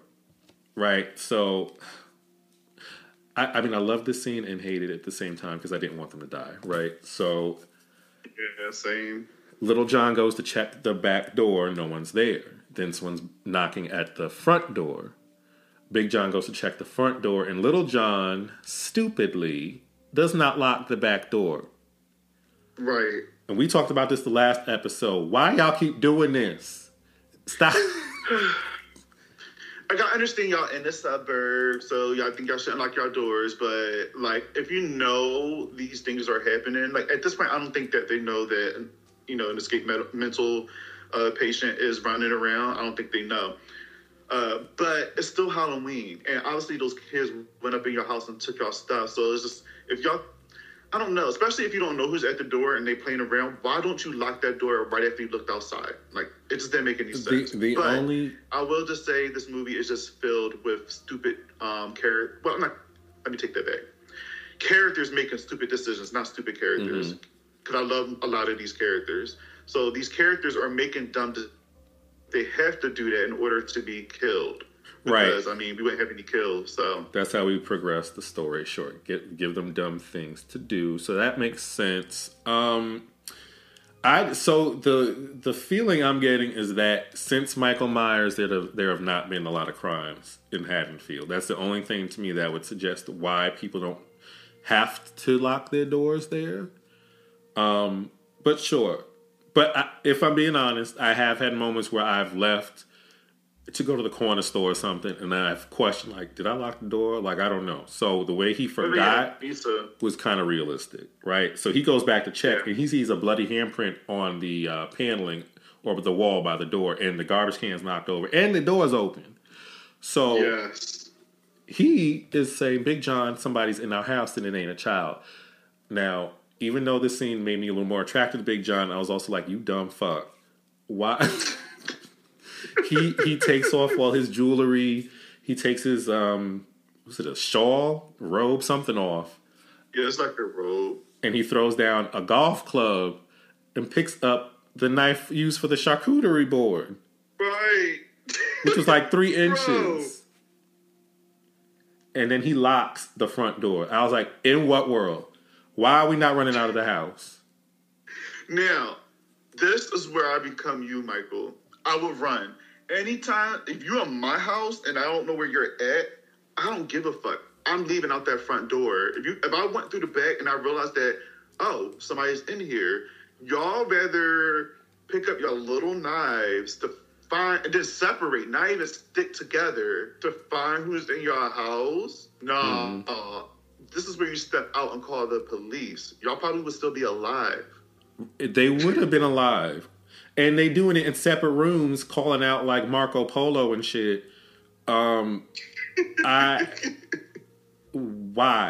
Just, this did not, but again, like you said, we need, if the characters are going to die, they have to be doing dumb shit sometimes. So they're going through this scene, all the scenes in the Myers house made me nervous to come home alone that night. All the scenes, because I already do not like closets, open doors. So I came home, I turned on lights, and I'm self-absorbed, so as if anybody would be trying to kill me. So, like, I'm checking everything. So same here. After this movie, I did the same. Like, I literally, like, I have one of those, what is it? Those smart lights, the light bulbs or whatever, and you can actually control it from your phone. So, like, actually, as soon as I left the movie theater, like, I made sure I turned, like, my lights on through my phone. So I won't walk into a dark house. Because that's Michael's, his best skill is stealth. He can pop out of nowhere quickly. So I don't got time for that. Granted, my friend does have a gun in the house. I have a bat and a sword, but I don't think that'll be enough. Right. Now, a regular person, it would be enough, sure. But I don't know who's up in here, because apparently you can not die from plenty of shit because you look out of a window at your reflection. But anywho, Big John gets into, was this Judith's bedroom again? Where he comes in that room. Oh yeah, it's Judith's, her old bedroom. And he's looking around the room, not turning the lights on. And this was another jump scene. Michael's right behind him, stabs him like in the armpit. It looked like. And then this might be the most intense eye gouging scene I think I've seen. Like, it wasn't just... that was a line. Let me push my thumbs in your eye. Like, it was gushing out, hearing his screams at the same time. I was like, ooh. Just the thought. Oh, my God. Yeah, that was intense. And I didn't want him to die. I felt bad, but... I mean, it's a Halloween movie. Somebody gotta die. Yeah. So Little John runs upstairs and sees him. He drops his knife and he sees his, I guess, husband on the floor, right? And then he looks up and sees Michael has returned home. I guess, again, this is not fight or flight. This is just let me stand there in fear. Right. Like, first of all, I wouldn't say shit. Like, I probably would have thought those things like, oh, he came home. I would have ran. Clearly, your husband's dead on the floor. Michael was just looking out the window. I won't even say anything. So just run out the house. Michael's out the window. I'm out. Bye. It's sad. It's terrible. It's traumatizing. But you will love again. You can leave. Yeah. And next time, just don't move into the house of a serial killer. I'm wondering how cheap that house must have been. For it to be, because I'm just thinking nobody, because if this isn't the universe with the other family that moved into the house, I'm wondering if this house was vacant this whole time and they bought it. Right. But that must have been a stick. Would you buy a house with this history? No, as much. I don't care how long it went. I don't care how I don't care that previous people lived in there, like, after those murders or whatever, but no. Like, even today, like, if I move into a house or even, like, rent an apartment, I want to know the history behind it, just because you just never fucking know, you know? Like, I get scared. And it's not because of, like, spirits or ghosts or any of that. It's just the fact that something happened in your house. Regardless, it's just the thought of it, you know what I mean? Like, once upon a time, where you're possibly sleeping at, somebody was murdered there. Or where you're cooking at, somebody was murdered there. Or where you're taking a shit, somebody was murdered there. Like, I don't like that. And I don't want to know those things. And then... You bring up a good point. Just a killer living there. No, I'm good. Is killing someone while they're taking the shit the most opportune moment? I think so. That in the shower is like the most vulnerable moments. The shower actually is a fear of mine because when I'm washing my face or shampooing and I can't see, like, my fear is somebody will be peeking inside the shower. Somebody that is not supposed to be up in the house. So I do lock the bathroom door when I shower, by the way, for that reason. Mm-hmm. Thank God for barking dogs over here. They let me know everything. Yes. That is true. They are an alarm system. They are. So, I can tell the difference between their bark. So, I will know somebody's up in here. And you probably be able to tell the difference depending, because if somebody's walking towards you, the barking would get closer to you as it's happening. Mm-hmm. Exactly. So that gives me time to pick up, if I'm in the shower, that gives me time to get whatever thing in there that I can make a weapon. And just try my best. Oh my god. Okay. Let's get it. Face in the eyes. Who knows? Mouthwash in the face. I don't know. There's a lot that you can probably do. Well, that's good. Not to give people ideas, but yes, the bathroom is the best time to do this if you're going to do it. PSA. And, I do often wonder if there are actually crazy murderous people who, like, watching these movies and they're, like, talking to us and they're plotting shit for people in their life. But that's a whole other thing. I have an idea for another episode. All right, so Little John screams, he's dead. So now we are back at the hospital and it is full on chaos. So when I was mentioning that January 6th shit, this was that scene. So the other patient who is not Michael Myers, the Penguin, he is coming inside the hospital, and people are whispering, "Is that him? Is that Michael Myers?" Da da da da da. Part of me is like, this could not be him, but I guess in the height of everybody's hysteria, it's a patient clearly. So, and it was somebody on the TV that escaped. So, in their minds, it could be him, right? Right. And who's to say that some of the killings weren't done by somebody else aside from Michael Myers as well? They could have both been killing people. Sure. So, but that's just me giving an excuse for this. So he's screaming help, which is the other clue that is not Michael Myers. Right.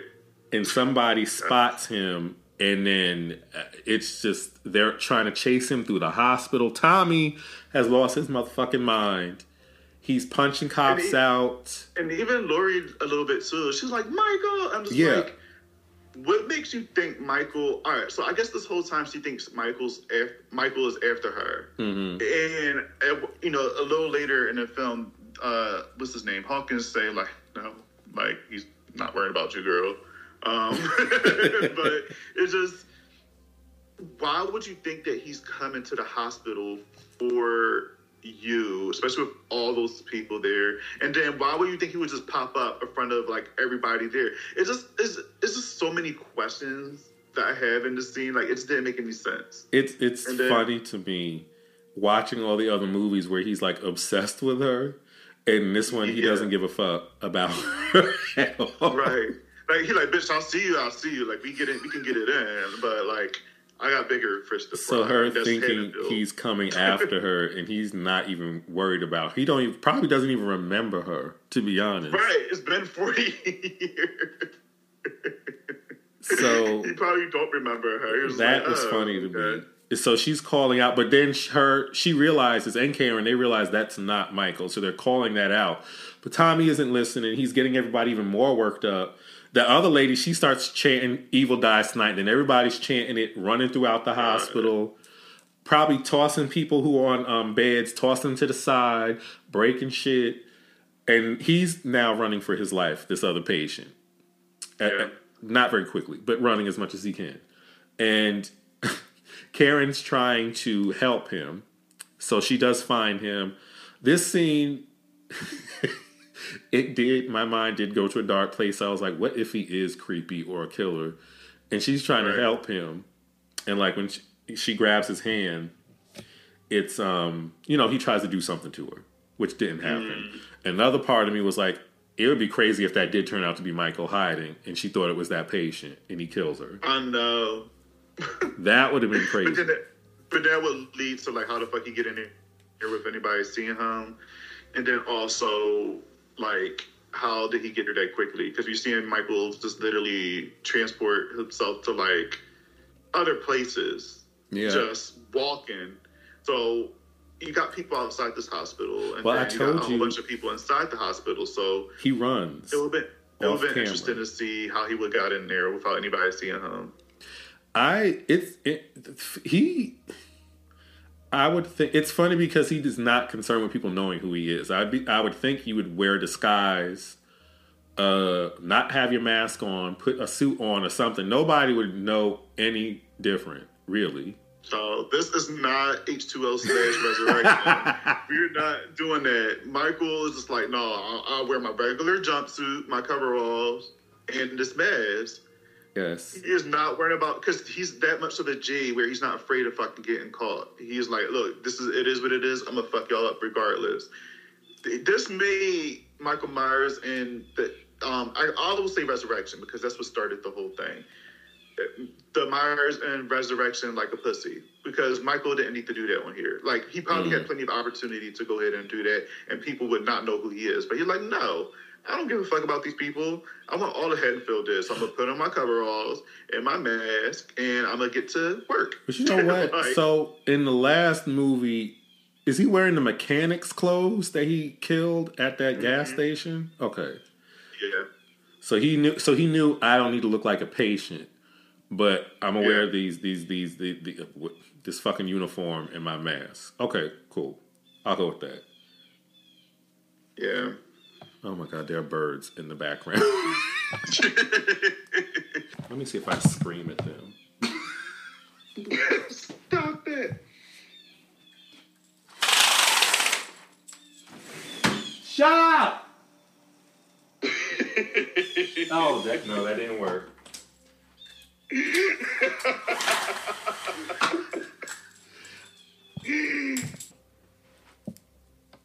Okay, so Karen is trying to help the patient escape. So she brings him to this it's kind of it's like a mid hallway where there's 2 entrances and exits. So she puts him inside and locks one side. She's like, I'm not going to let them hurt you. Which she did a horrible job at, by the way. And then she tells him to lock it behind her. So she's standing in front of the door. The crowd comes up. She don't try to stop them or nothing. They basically run past her, and they are banging on the windows of the doors on both sides. Can I tell you how I thought she set him up when I first watched it? But then after, I thought she was like, yeah, come on, let's go. And then I thought she locked him in so the mob could get home. But but then shortly I realized, I was like, all right, she didn't do that. Karen's not that fucked up. Because I was like, why can't he just hide? Like, put him in a room and hide him. Right. Because there were I thought there were rooms in that hallway. But, I mean, I guess they would have eventually found him. But, so they're trying to bust in from both sides. And the patient, I felt bad for him. I really did in this moment. So he takes the fire extinguisher. And at first I was like, oh, he's going to fight back. Okay. But he starts to bust the window open to the outdoors. And he's a few floors up, mind you. So as they are breaking in, he busts out of the window and he decides to jump. And they gave us like an actual a visual of his perspective falling, hitting the ground. And his body's like dismembered, busted open. He was still mumbling shit too when he was. Ooh.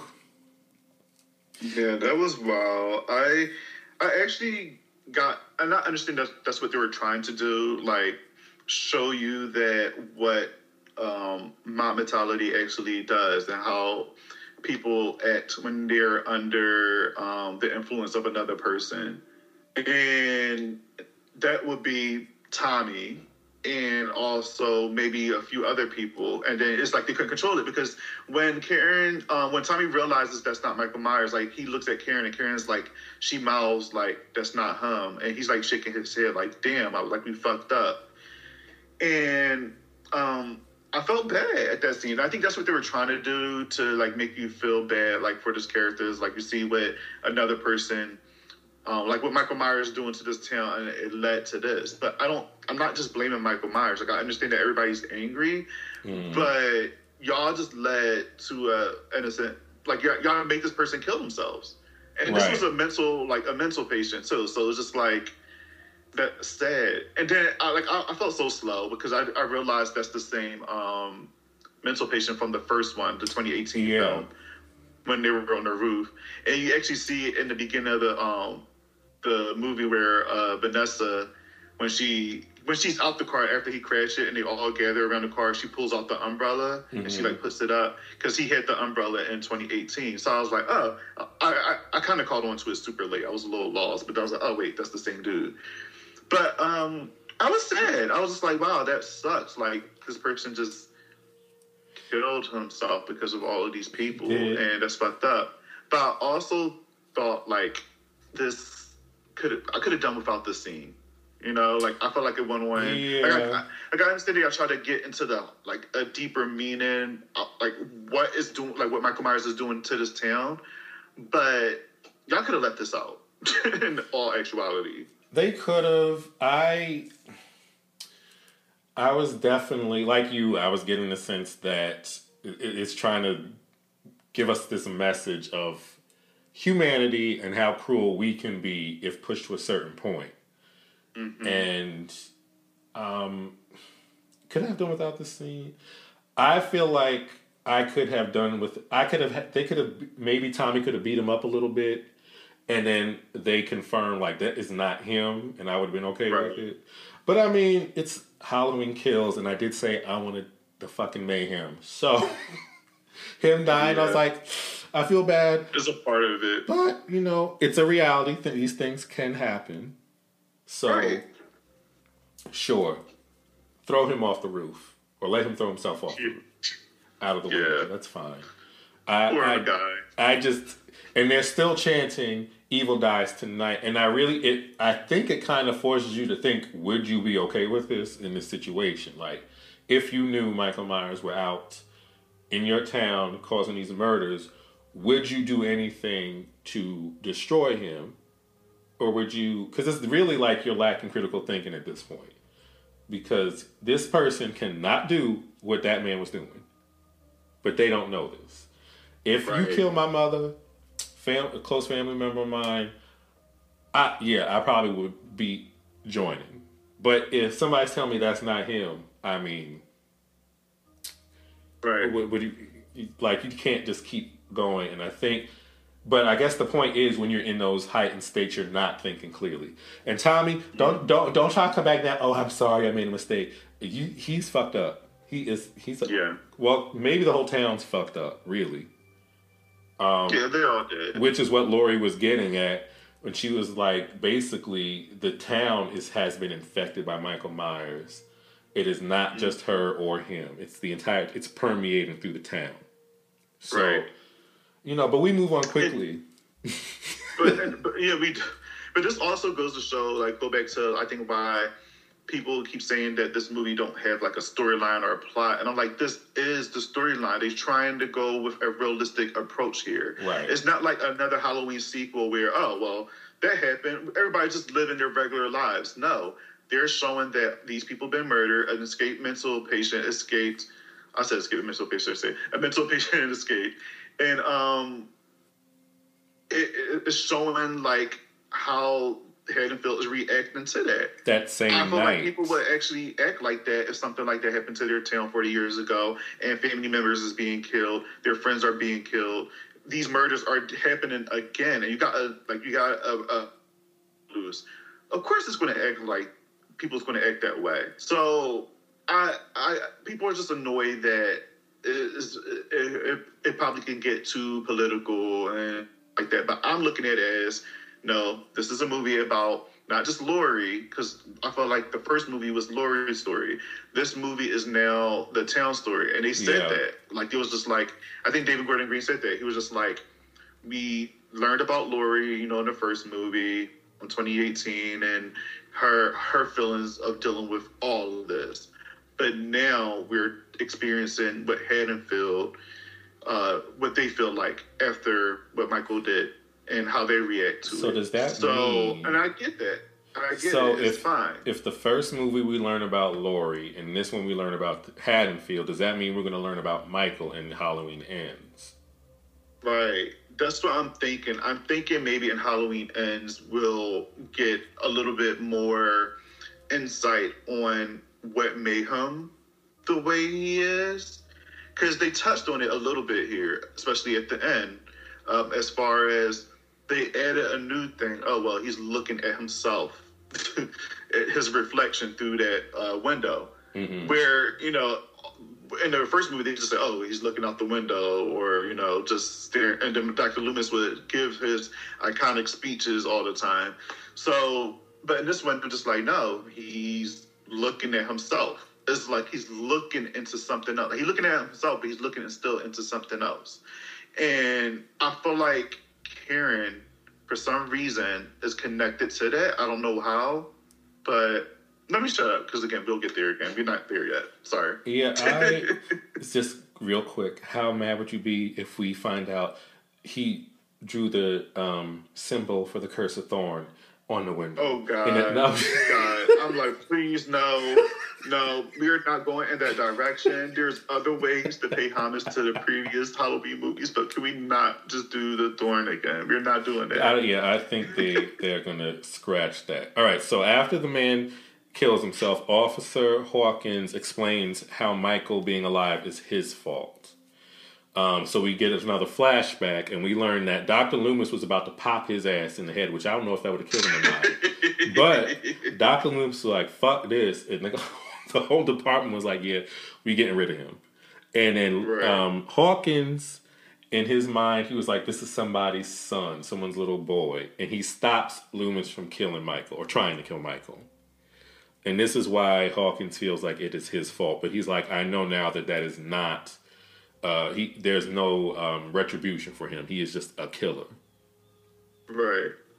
And they also confirmed to Laurie that he don't care about you, girl. He was not coming to your house. Dr. Sartain brought him to your house. So you need to sit on down. Hawkins just to tell her that. She kept saying, like, he's coming here. And Hawkins was like, girl, no. Sartain was bringing him to your house. He did not know where you... He don't even know if you was still alive. Like, he's not worried about you. Not at all. And it made me feel like it seems like she wasted her life thinking he was coming after her. Yes. And that adds another layer to her. Like, damn, like, I really wasted my life doing this because he's not... Because imagine if he did maybe got out 20 years, 15 years, 30 years after, like, the events of the first film, he probably wasn't coming back after her. He wasn't worrying about her. Now, if he calls past with her again, then yeah, maybe, because his whole goal is to, I guess, just murder at random in Haddonfield. Like, he just wanted to get people out of here. Right. So if he had the opportunity to come calls her or come at, to her house or whatever, then maybe. But his objective is not you. It's not. Y'all can easily skip town or maybe hide in your basement and he wouldn't worry about you. Like, but so I feel like she would now feel bad. Like, damn, I wasted all of this. And even fucked up Karen's life and even a little bit of Allison's life because I'm thinking this man is coming after me. In actuality, it's just, no, not at all. It's actually crazy when you think about it. Maybe if Laurie did not live this way. Because in the last episode, we were like, yeah, I understand why she's doing this because because this happened to her. Now it's like, maybe if she didn't live her life this way, she wouldn't be estranged from her family. Maybe they wouldn't have been separated around this time. Maybe they wouldn't have had as many issues. Because maybe they would have. Who knows? Because maybe she would have been living in town with all of them, and she would have been one of the random people killed. Right. But it's just something to think about, Yeah. So, like, I get it though. Like, I mean, she's traumatized. Like, after the first one, maybe. To be honest, if that happened to me and my friends were killed and I experienced me almost being killed, I probably would feel the same way. Like, I probably would think, like, damn, like, why me? Why is he after me? Like, why did this happen? You know what I mean? Like, and it plays like that too. Like in the first film, like he laid eyes on her after she dropped that mail off at the house. And then throughout the rest of the film, he's stalking her and her friends. So you would think, like, he's after her for a reason, but no, he just happened to just lay eyes on them and they were chosen to be stalked and killed. Well,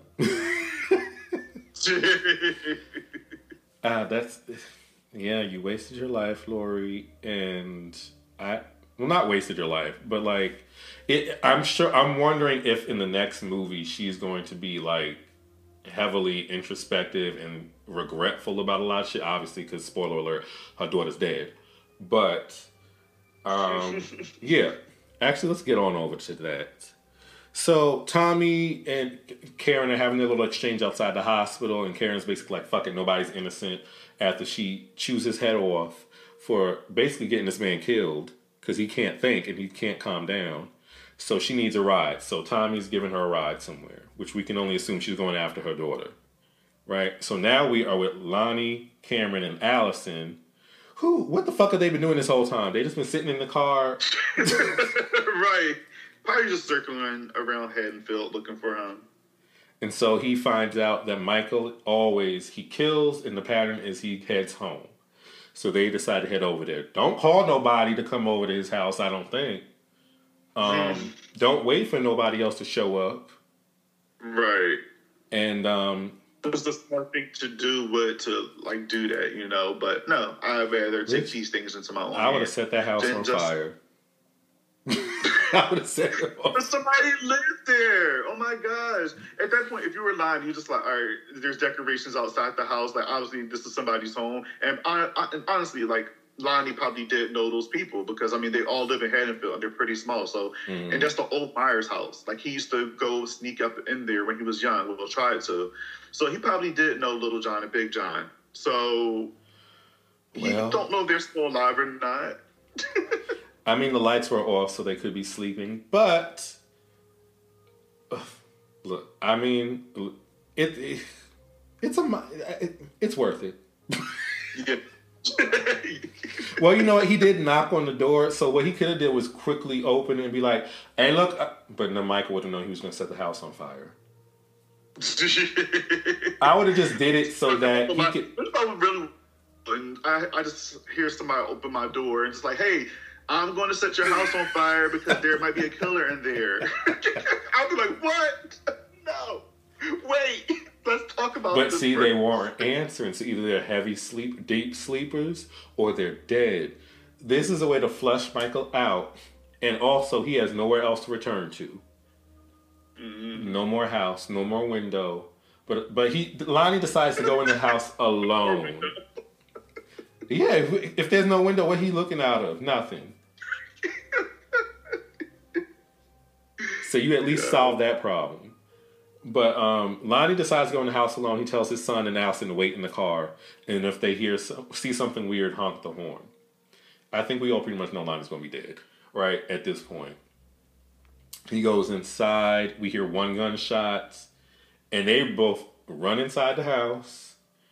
And they're exploring. And then they do the thing that I can't stand. They split up to search other sections of the house instead of sticking together. Allison sees the dead couple, and she's like, "Let me pull this knife out because that's going to do something." And Cameron, he starts to investigate on the other side of the staircase. And so as he's approaching a closet that looks like the door's kind of been opened, there's blood dripping from above him, and he sees his father up like halfway out of the attic almost. And then Michael busts up out that closet and then yokes him up. His iconic thing to do. And then he misses his shot. Mike stabs him. Allison takes her time to put the knife in her pocket or something. Then walks out. Misses her shot at Michael, but she stabs the fuck out of him a few times. So I was like, okay. That was good. I like, she was thinking quick. Like, soon as she missed that shot, she didn't waste no time pulling out that knife and shanking him. And he was like, "Oh, bitch, okay, this is what you want to do?" So he slams her head into the the banister and throws her down the stairs, and then she breaks her leg. Yeah, I think she kind of I guess or she twists it or something like along them lines. Similar to Lori and when she fell off the banister. Yes. I didn't even pick up on that. Yeah, and she hurt her leg. Remember? So she's screaming at the bottom of the stairs. Cameron yells out for her, and he tries to shoot Michael. Michael steps on his hand, snatches him up, and then he starts to play with him, basically, with the staircase. Like he breaks some of the pillars out of the staircase and starts just slamming him around different areas of it, up, down, left, right. And then at some point, he's like barely breathing, and she's screaming for him to leave him alone. Oh, yeah, because I just have to say that part right here. This is where things were getting really intense for me because I had to just say, John Carpenter, Cody Carpenter, and Daniel Davies, who did the soundtrack for this whole entire movie, they did a fucking great job with the soundtrack because the music playing in this scene and then going forward, like from here on out for the rest of the movie, fucking chills and fucking goosebumps, and it plays so well throughout these damn scenes. Particularly, especially with this scene with Cameron and Allison and Michael, like when he was when he shoved Cameron's neck into the spiky pillar thing, because he was like, obviously like he was playing with him, but then when he shoved him down into that thing, I was just like, yo, this is it, Cameron's dead. But then he wasn't finished. Right, he wasn't finished. Go ahead, Michael. Sorry. And part of me thought, okay, he's gonna leave him, right? And I was like, this motherfucker is alive again in this damn movie. But as he's walking down the steps, and they were focusing on his face a lot, so I was like, oh no, he's going to finish him off. So he twists his head all the way around. Yeah. And Allison, while she was talking all that shit, then she tries to scurry away while he comes downstairs. And he's like, no. She was like, leave him alone. Leave him the fuck alone. Take me. And he was like, oh, I'm going to get you, bitch. But let me take care of this first. So he turned around and twisted that head real quick. And he said, all right, now what were you saying? Right. What was said? So he's coming downstairs. She swings the knife. He grabs her hand, has her kneeling on the ground. And she's like, do it, do it. And then we see her eyes motion to the side. And then Karen comes in to semi-save the day and stabs him with the pitchfork in the back. One time. Pushes him on the ground, on the stairs. And then she decides to take off his mask. Well, she kicks him in the head. Oh, yes. Yes, she did kick. She tried to curve stomp him on the stairs. But he was still alive.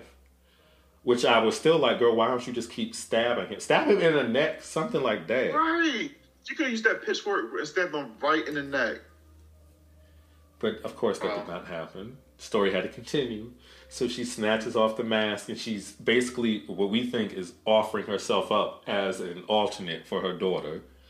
So, mind you, Michael doesn't have a mask on. And this part was confusing me, because I was like, wasn't he bald in the last movie? He was. I thought he had a little bit of hair. I don't know. Like he had something. No. He actually was bald. I don't know. I have to go back and look. He had a hint of hair. I thought he was bald, but had a little bit of hair. But now I'm thinking like maybe he was completely bald. He has like a full-on Simpsons back head of hair in this without his mask on. But anyway. So she's making a plea for him to chase her, and he starts to. And then she starts doing that weak whimpering shit that I don't like. But in my head, I was like, oh, wait, but she's good at playing possum. So she starts to run through a yard, and this is when everybody started laughing in the theater when she's running. Right. That was, like, intense to me because, again, the music played so well, like, in that scene. Mm-hmm. And this is where I got goosebumps, like literally. Like I know I said head a few times, but this is where I literally like I actually was at the edge of my seat. Like I was just, I mean, just like my boyfriend was like, "Are you okay?" I'm like, "No, this shit is intense." Because when she said, "You want your mask, come and get it," and when she started running, and then the Halloween theme started playing, I was just like, "Oh my gosh, okay, this is it." That's when it hit. I don't know where this is gonna go. But here we go. When that music hit, I was like, okay, so this is the climax. Mm-hmm. And so she's running, and then we see her, but she's running enough where he still knows where she is and is going. Yeah. And so we see his mask on the ground. And so he approaches the mask. So we know the mask is his first priority when he sees it. So he approaches it, and then we see all these lights from these different trucks and cars surrounding him. And I got real excited in this scene because I was like, oh, they're about to jump him. I cannot wait to see. I was like, finally, we're going to see some shit that I would really want to see when attacking him. So, and the faces they were making, the like swinging of the bats and everything beforehand, I was really feeling it. But Karen was like, gotcha. Yeah, she did her gotcha again. Oh, Karen, damn it. Right. And so they start to go to... So before they start, Michael picks up his mask and puts it on. Which again, I'm like, if he didn't have the mask on, would he be surviving? I don't know. Yeah, I don't know. And then also in the scene too, I was ready. Again, the music was swelling up in the scene because Michael was looking around. You see everybody getting ready. So I looked at it as Michael was like, all right, bitches. Okay, let's see. Let's see what you got. And he took that mask and put it right on. He said, all right, let's go. Right, he was ready. And it was weird because, like, to me, it was a contrast from the beginning of the movie when he gets out the house and the cops are surrounding him. And he's just standing there. This time, he's like, what's good? So they start swinging. Somebody swinging a bat. He dodges, he swings. It's just a whole fight. Then they start really busting his ass with all their weapons. Somebody, again, with the gun getting too fucking close. I don't know why they keep doing this. And they get slashed. They finally get him on the ground, and then they start really beating the shit out of him. And then Tommy's like telling Karen to go be with her daughter, which I was like, no, I was going to be like Monica Keena. I need to see him die before I go anywhere. Oh gosh, not the dramatic way. He like, was it Jason Ritter? He's like, come on, let's go. She's like, no, I'm staying. Yes. I'm not going anywhere until I see him die or some shit like that. Right. And I'm not going nowhere. He doesn't survive all this shit. Nope. Not going to happen. Hello. But I'm out. Before that, she decides to grab the knife and stabs him. Not in his neck, really. It's like below the neck on his back. And I was like, is that his spine maybe she went for? Yeah. That's what I was thinking. I was like, okay, Karen survived. Thank you. God, she survived. And then she goes to be with her family. And then we get this whole monologue from Laurie in the background. Talking about Michael. This is when we get to the whole, the more he kills, the more he transcends. So I was like, okay, this motherfucker, he's not human at this point. I can't pinpoint what is going on, but he's not human. And she said no mortal man can survive what he's been through. So now Laurie's changing her mind. Because in the beginning, earlier in that day with the investigative journalist, she was saying that, he's a human being. But now she's like, you know what, fuck that. This nigga, he's immortal. Something's up with him. Yeah, he did get popped a few times in his fight with the gun, and he was still getting up like it was nothing. So as Laurie's going through her little diatribe, we then see Brackett was his name, one of the cops, his daughter Annie was killed in the original. Oh yes. And he goes to shoot him they were popping mad shit during this fight, mind you. Oh yeah. We also have to say Sheriff Brackett's iconic line when he said to Laurie in the first movie, he said it's Halloween, everyone's entitled to one good scare. So when he said that, I was like, yes, I forgot he said that to Laurie in the first movie when he scared her by mistake. So it's just little stuff like that I start fanboying. Like when I start seeing like little references like that to the first movie and just little things, I start fanboying. So forgive me. I'm glad you shared that because I did not pick up on it. I didn't catch it. I did not catch it. And when he goes to shoot Michael pops up, slashes his ass, and then Michael fucks everybody up. Everybody, including Tommy. Yeah. Including Bashed Tommy. in the face. Which I was like, he can go. Yeah. At that point, I didn't mind Tommy going. And, all right, so again, like you, I liked Tommy in the beginning, but towards the end, that's when he started getting on my nerves. I don't know how I feel about this version of Tommy. Yes. Would Tommy really react this way? But then again, I don't know, because he was only a little boy when he experienced that whole situation with Michael Myers. But it's just, I don't know. It's something about this Tommy that it's just like I want to like, but it's like something missing, like that connection from 78 Tommy and this Tommy. And it's not because it's a different actor, but it's just I'm not feeling it. I just don't know what it is. I can't put my finger on it. Well, for me, it's because he's not Paul Rudd. So that's first and foremost. And so, true. And you know what's crazy? They were trying to get Paul Rudd on the play Tommy again, but he was too busy doing Ghostbusters. But I was saying, like, if they did that, then would y'all still make this a connection to Halloween 6, even though y'all not making a connection because he was... So, and a lot of people would get confused. So in that case, if y'all was going to get Paul Rudd to play Tommy, why don't y'all get Danielle Harris to play Karen? Just change her name. Just get the same... Or actually just keep Jamie. Just act like those events didn't happen in part 6. Have Jamie on there. I'd be okay with it. As long as they explain that, I would be okay with it. But wasn't the actress who played Marion Chambers the same actual actress in the other Halloween movie? She was on the first and the second one. So she was the same actress too. Everybody was the same except Tommy. Who was the one in H2O in the house with the kids who got killed in the house?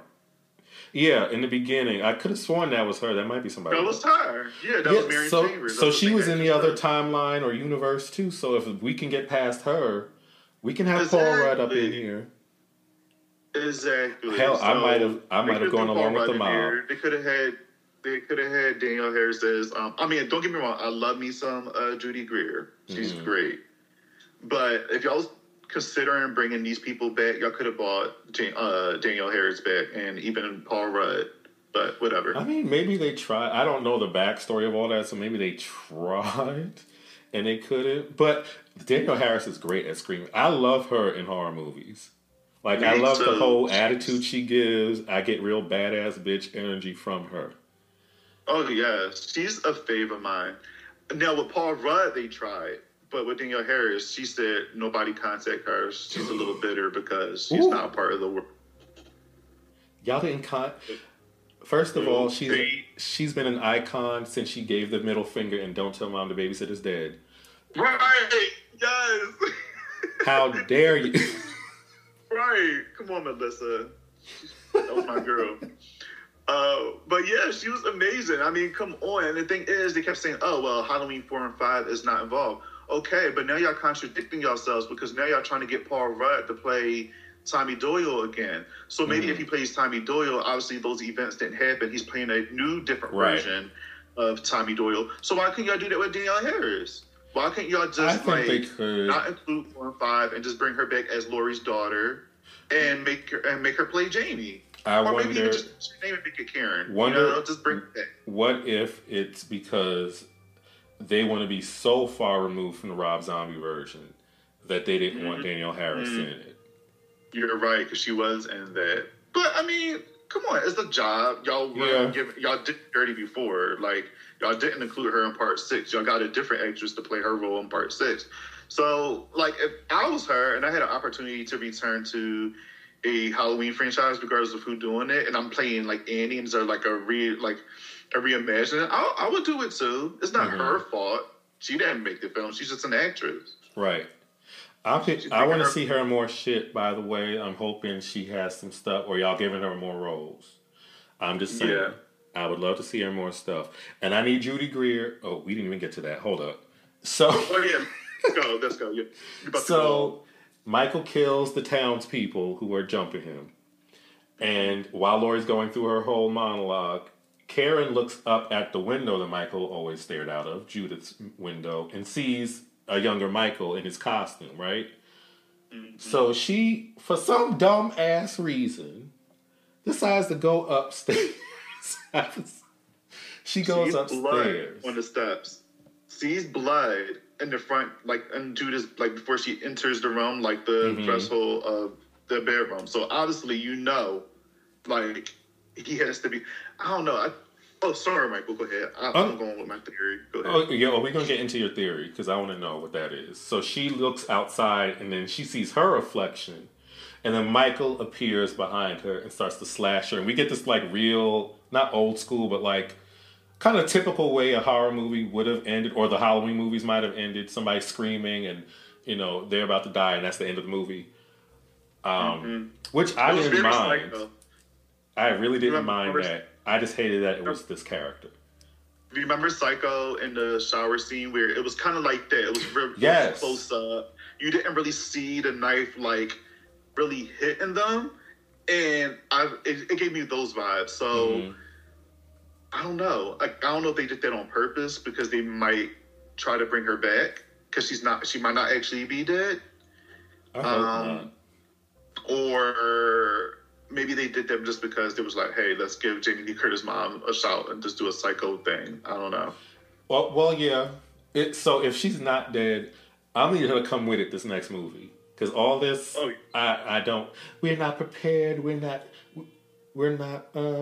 is somebody blowing a damn horn now? I didn't hear nothing. So all this, like, talk, like, she's like the naysayer of the three of them. The other two are like, we're with it. We got to kill him. She's like, no, let the authorities take care of this. When in the actuality, she might be the most prepared to take Michael on out of anybody unless she's just out of practice. Right. She is. That's the thing. And I think that's what's frustrating because obviously we got that whole like little throwback scene of her in 2018 where she was telling Allison about how Lori prepared her to get ready for Michael and all this other stuff with the guns. We only seen Judy shoot Michael one time in 2018. We didn't see a whole fight scene. And even be like, yeah, she set him up, but I want to see her like light him the fuck up. Yes. So I'm hoping, and like they could at least gave her like an actual scene where them two are going at it. She's getting beat up, maybe slashed a few times, not dead, but like they got like a tussle going on. Like they're literally going in for it. She would be giving him a run for, that would have been the perfect opportunity. Would have been the scene where she took the mask off. They could have had an actual fight there. She could have been wounded and running away, and I wouldn't have thought she was trying to trap him if she did that. She ran away, and she was injured, and then it would be more surprising that they all planned that. At least so we could see what she could do. That would have been dope. But, So, hey, Halloween Ends either can bring her back, or she's actually dead, and and Lori, this actually fuels Lori to want to go after Michael even more, because now you kill my daughter. Now we really got beef. So that's what I'm thinking it is. I don't think it's going to take place the same night. I think it's going to be sometime afterwards. I think she's going to be training Allison like she did Karen.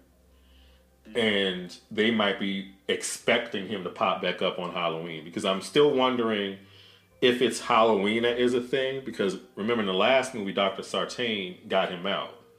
So I'm wondering if he's going to wait till Halloween again to come kill people in Haddonfield. Yeah, because Lori said it in her monologue, she mentioned something about like, if the town don't kill him tonight, we'll either see him tomorrow morning, or we'll see him next Halloween when the sun is setting. That gave me chills. All this continues. So she don't even know. She was just like, if they don't take care of him, he's going to show up regardless. So she don't know if he's going to continue after this or he's going to come back next Halloween. And that's the scary thing, because he can pop up at any point in time. You never know. Y'all need to get out of Illinois. Where is this, Illinois? Y'all need to just leave. That's what I'm saying. Y'all need to, first of all, step y'all cop security game up on all different types of shit, because y'all whack. Y'all ain't doing shit. And then second, like, nobody, again, is smart. Like, a lot of y'all are just making just these crazy-ass decisions, and it's just, I can't deal. So Haddonfield, y'all need to get it together. So what are your predictions, your other predictions for Halloween Ends? And then after that, I was going to see if we could touch on the complaints people had about the movie. Okay.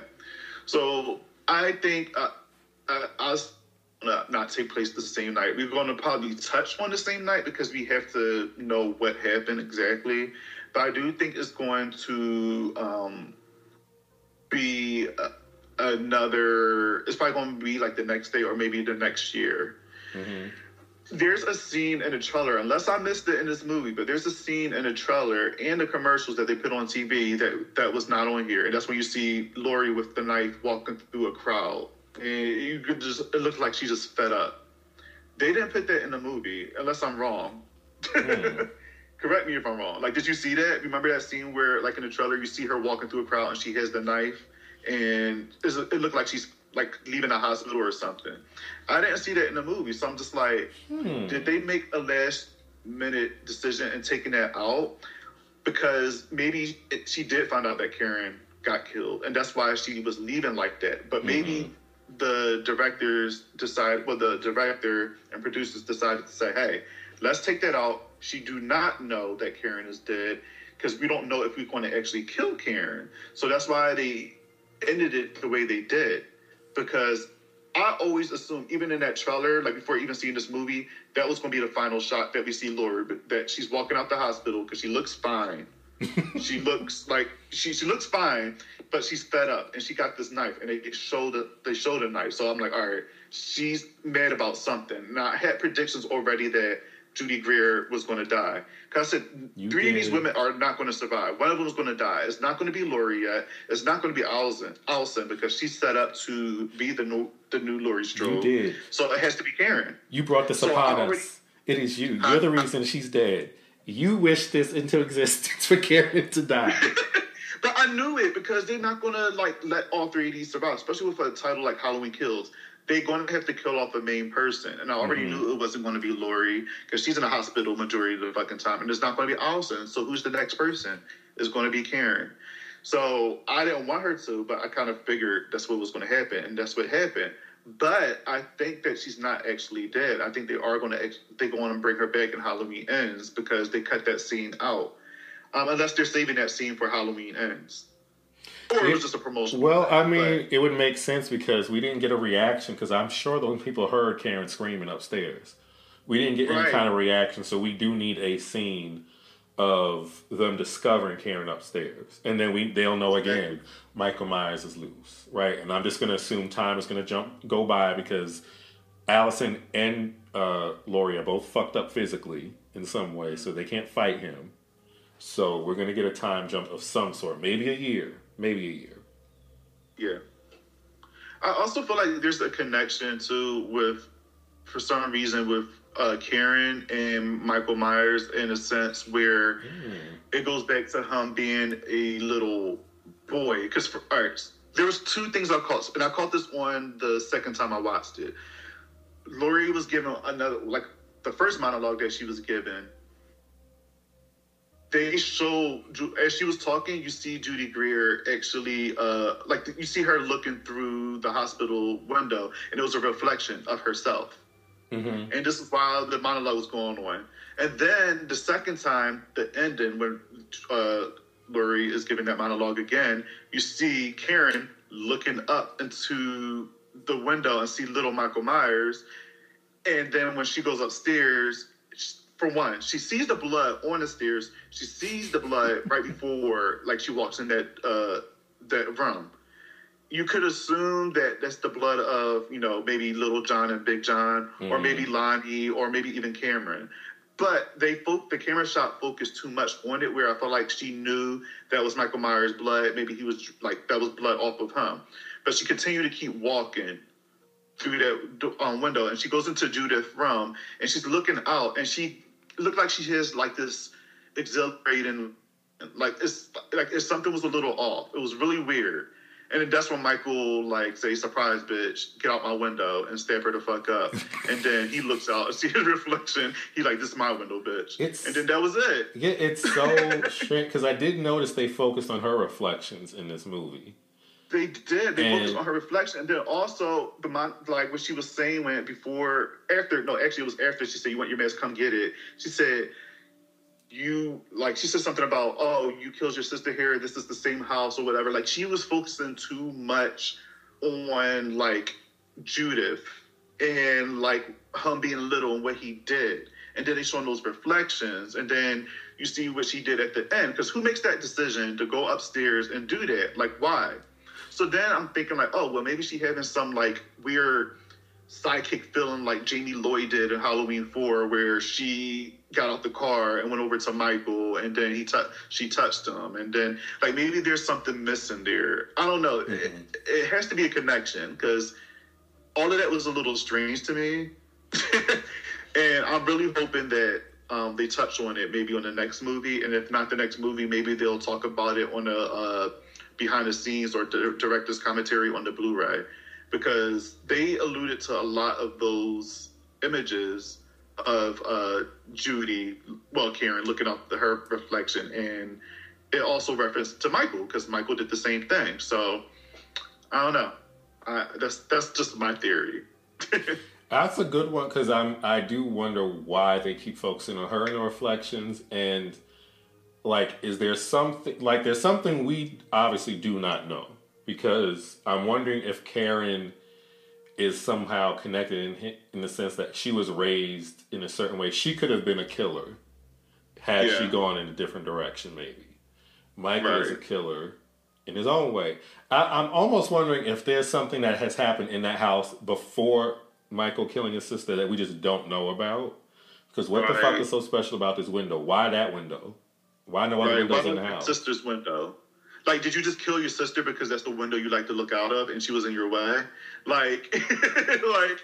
what is up with that? And that's what I need to know. And I want to know if they're going to actually touch on that on Halloween Ends.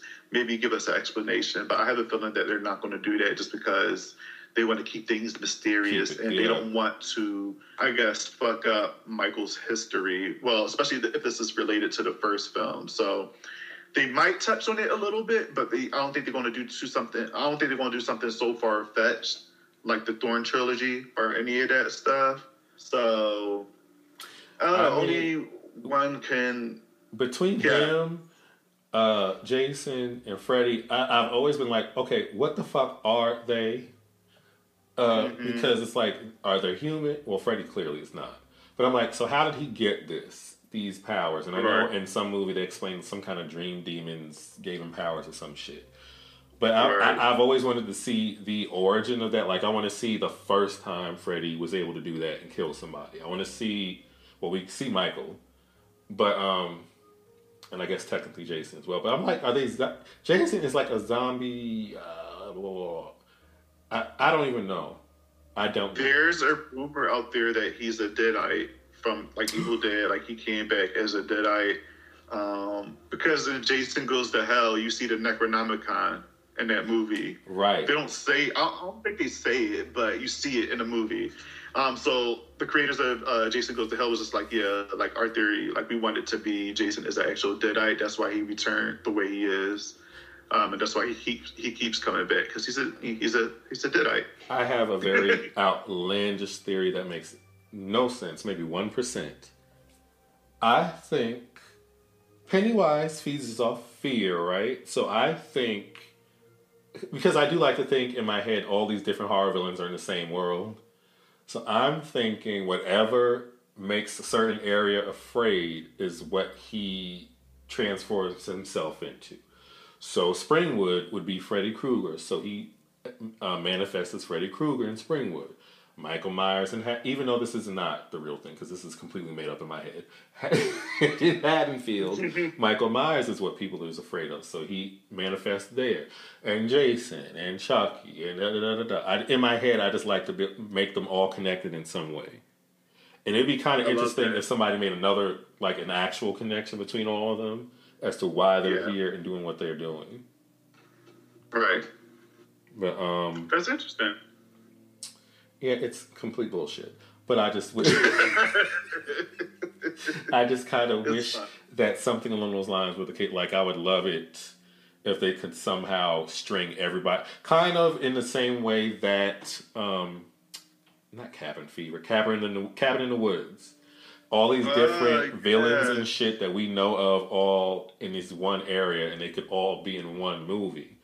I think it'd be interesting if they would kind of did the same thing, but there's another bigger picture that we just haven't seen yet. Right.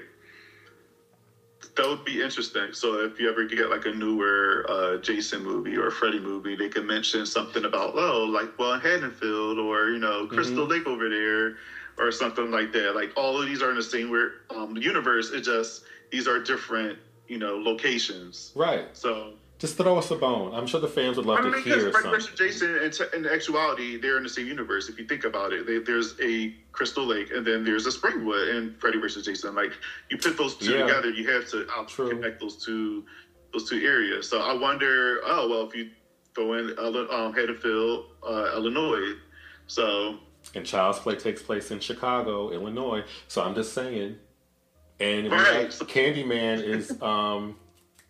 What were the projects? Well, it's Illinois. It's in Chicago. So, Cabrini Green. So, I'm just saying. Okay, on to the people who hate this movie and the reasons why, because I'm really curious as to the reasons. I did see something along the lines.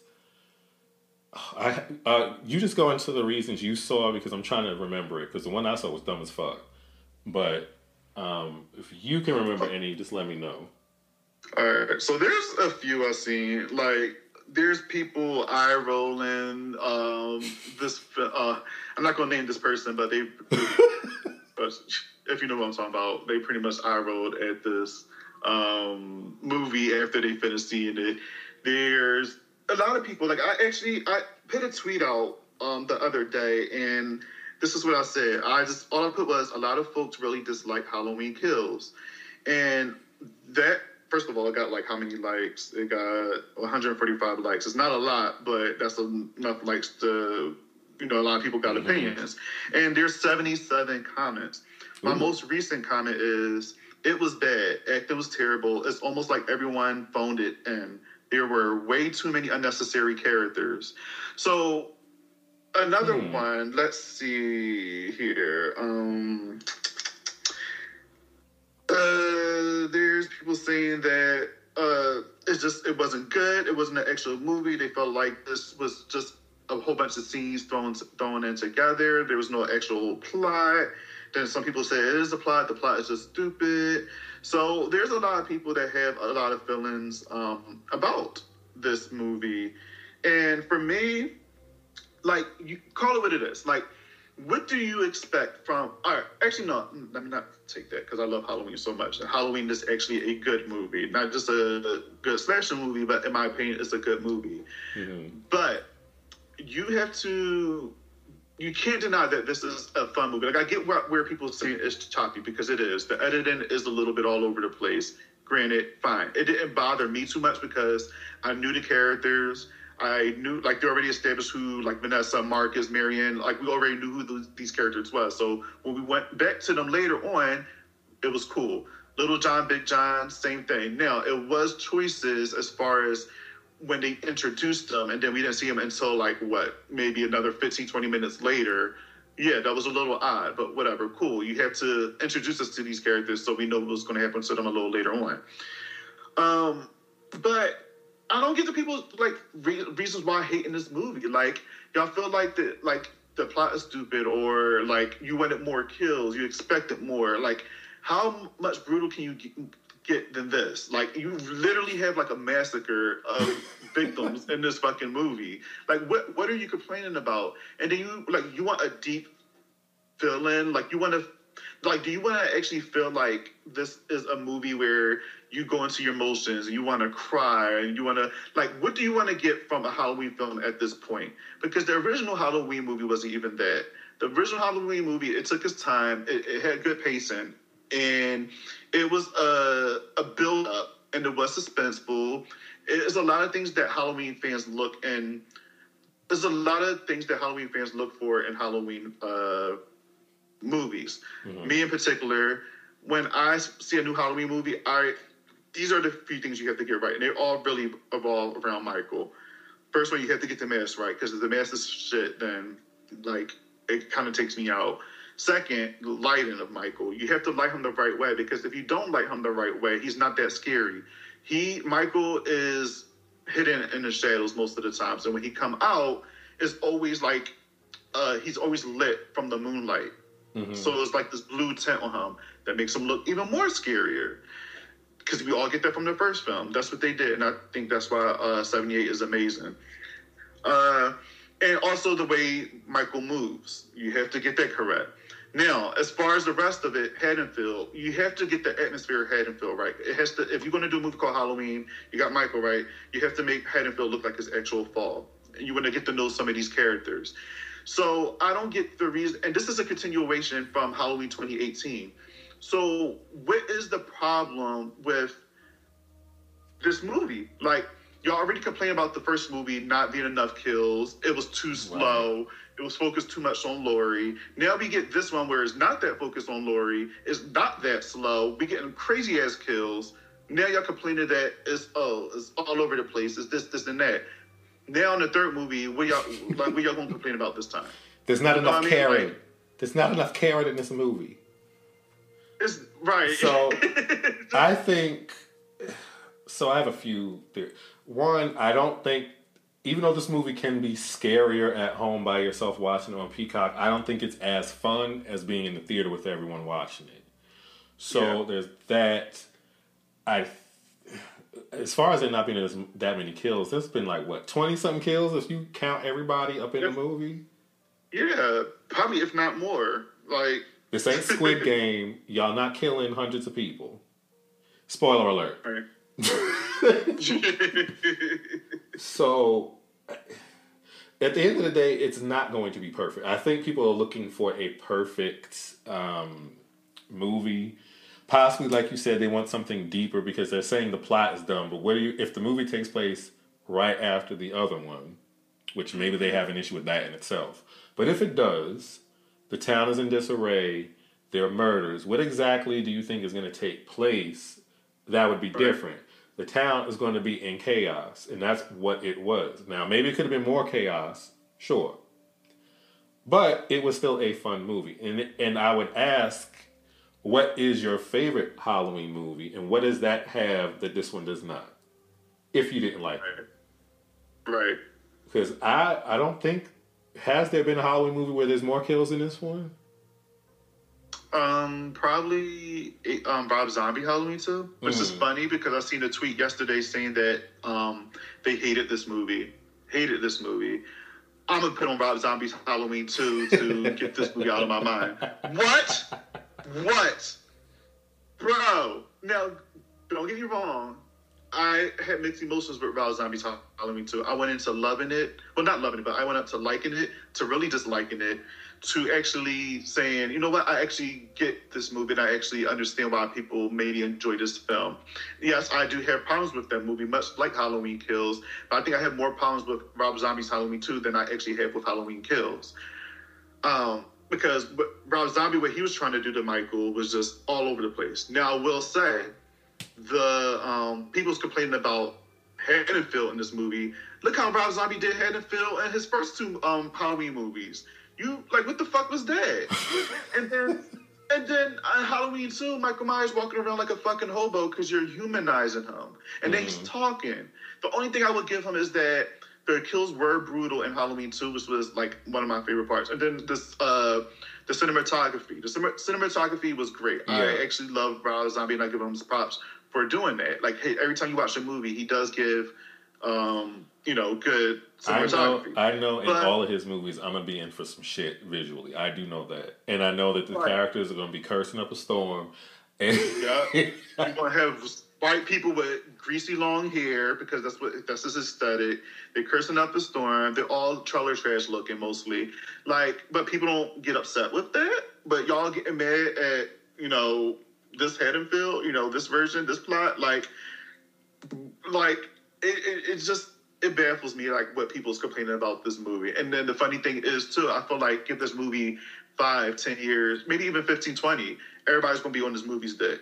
Mm-hmm. Everybody's going to love this fucking movie. Because that's how it works, But at the end of the day, you can't please everyone, right? So, and everybody has different tastes. So, sure, you may not like this. Cool. Fine. But their reasons are ridiculous, though, Michael. It's just like, all right, you don't like this movie? That's fine. Movies are subjective. We all have our different opinions on film. That's fine. But your reason for disliking this movie is dumb. Like, I just don't get it. Like, yeah, I get it. Like, we all can agree about the choppiness and the editing. Fine. Mm-hmm. There's other films out there that have the same problems, but they're still good movies. But you're saying, oh, well, this movie was fun, but it's not a good movie. Okay, I actually can take that. Because some people say 2018 is an actual movie, where this one is more of a fun ride. Uh-huh. And I say, you know what? I can see that. Because 2018, it is built more like an actual... Right. There's an actual plot. Michael's back. He's led out by Dr. Sartain. Laurie's preparing. This has happened. There's a little bit more focus on Laurie and her preparation for Michael and how her family is handling her stress and stuff when Michael escapes. It's also in the first one. There's a beginning, middle, and end. I feel like this movie, it is, I guess, technically the middle movie, but it feels like just the middle of a movie, and it doesn't necessarily have a beginning and an end. But it's also because it takes place the same night, and partially because Michael ain't dead. So we know it's open-ended, and it continues. So it doesn't feel like a complete movie. So that I can get. Yeah, I think that's why people is upset, too, because, like you said, it's no beginning, middle, and end. It's just the middle. But if you think about it, like you said, this is the middle movie. Right. You still got another movie to look forward to. And that's how they begin. They're like, all right, when the last Halloween ended, it ended like abruptly. Like you just see Lori and Allison and Karen in the back.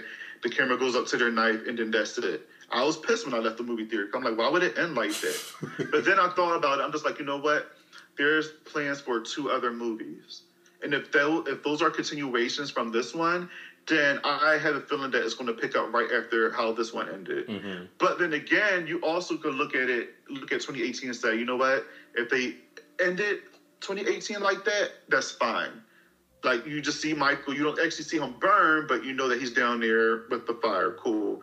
When he was when they were on a truck, it just points to the camera goes to Allison's knife, and then that's it. You just see that there's a passing down of the knife to Allison from Lori, and then she's like the new Laurie Strode. So I can see it being both ways, but we already knew that we was going to get 2 other movies. So I looked at it, I was like, you know what? I can't really be mad at this anymore. So when this movie opened up, I was excited because it didn't exactly literally open up right after the first movie, but it's still connected. Like we see Cameron walking from the party after he fucked up with Allison. So you know that this movie is connected to that one. You cannot go in watching this movie not seeing 2018 because you're going to be lost as fuck.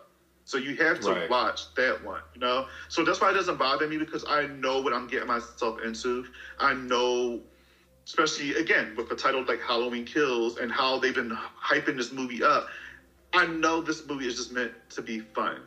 It's not meant to be taken too serious where I'm looking at like, oh, well, this person emotion is this, and oh my gosh, like, did she cry right on cue? Like, no, I'm not going to like look at the movie for it. And every movie for Michael to fuck shit up. Every movie does not have to be like that either. There are some movies that are just meant to be fun. Now, maybe this is supposed to be a mixture of both. Maybe it dropped the ball somewhere, which is fine. But to say it's bad or dumb is a little strange. But maybe it just ain't for you. Cool. It just ain't for you. And I'm okay with that. I am okay with that. Okay with it's just strange. And you know what? When I've definitely seen posts where somebody will be praising the movie, and there are people real quick to be up in there. Yes, but it was stupid as a motherfucker. And they got to put their tweets in there as well, which we're not going to get into this, but there was a little mini sitch about the Scream trailer as well, right? So people feeling the need to, I guess, quote unquote, rain on somebody's parade, right? Cool, you don't like it. It's so you can add your post. I didn't like this shit because of blase blah. And all the people who don't like it, I don't mind the difference in opinion and, having a discussion about it, but it's kind of dumb to be arguing about the shit. I ain't making no money from this damn movie, so I ain't arguing about it. Right. I feel the same way. Like, that's why when I put that tweet and all those people, majority of those people that comment were negative about Halloween Kills. And I just liked it. I didn't, now, old Bobby from like maybe 10 years ago would have been responding and cursing everybody to fuck out because I did my best to defend things that I love and like. But then as I got older, it's just like what you said. It's like, yeah, but everybody got their own opinion. These movies are subjective. This is how they feel. Maybe they just doing this just so they can like rant and nobody else listens to them. So this is their opportunity. Maybe they're just doing this just so they just want to just, maybe they actually do like the movie and they just want to be negative Nancy just because, so they can get a reaction. Because there are people out there like that. So I don't even like respond to those people anymore. I just like let them say their thing. I like it, and I'm just like, that's your thoughts. It's okay. But I'll try my best to remember if you talk shit about this movie, and then all of a sudden, like maybe a couple months later, you'd be like, you know what? That movie was the best. I'm just like, oh, okay, sure, okay, Bob. So and that just might happen. I mean, it's the way the world works. People, it's interesting just watching how people are. I definitely enjoy bonding and talking about horror movies with people. I don't really get into the argument about it unless you try me. But I don't see the point. You didn't like the movie? Cool. Yeah. You liked it? Like, I want to know the reasons why you didn't like the movie, and that's not going to change, like, my mind about anything. That's just how you feel about it. But I also want to know the reasons why you like movies as well. Like, what is your favorite part? Why did you like this? Because I might like the same thing.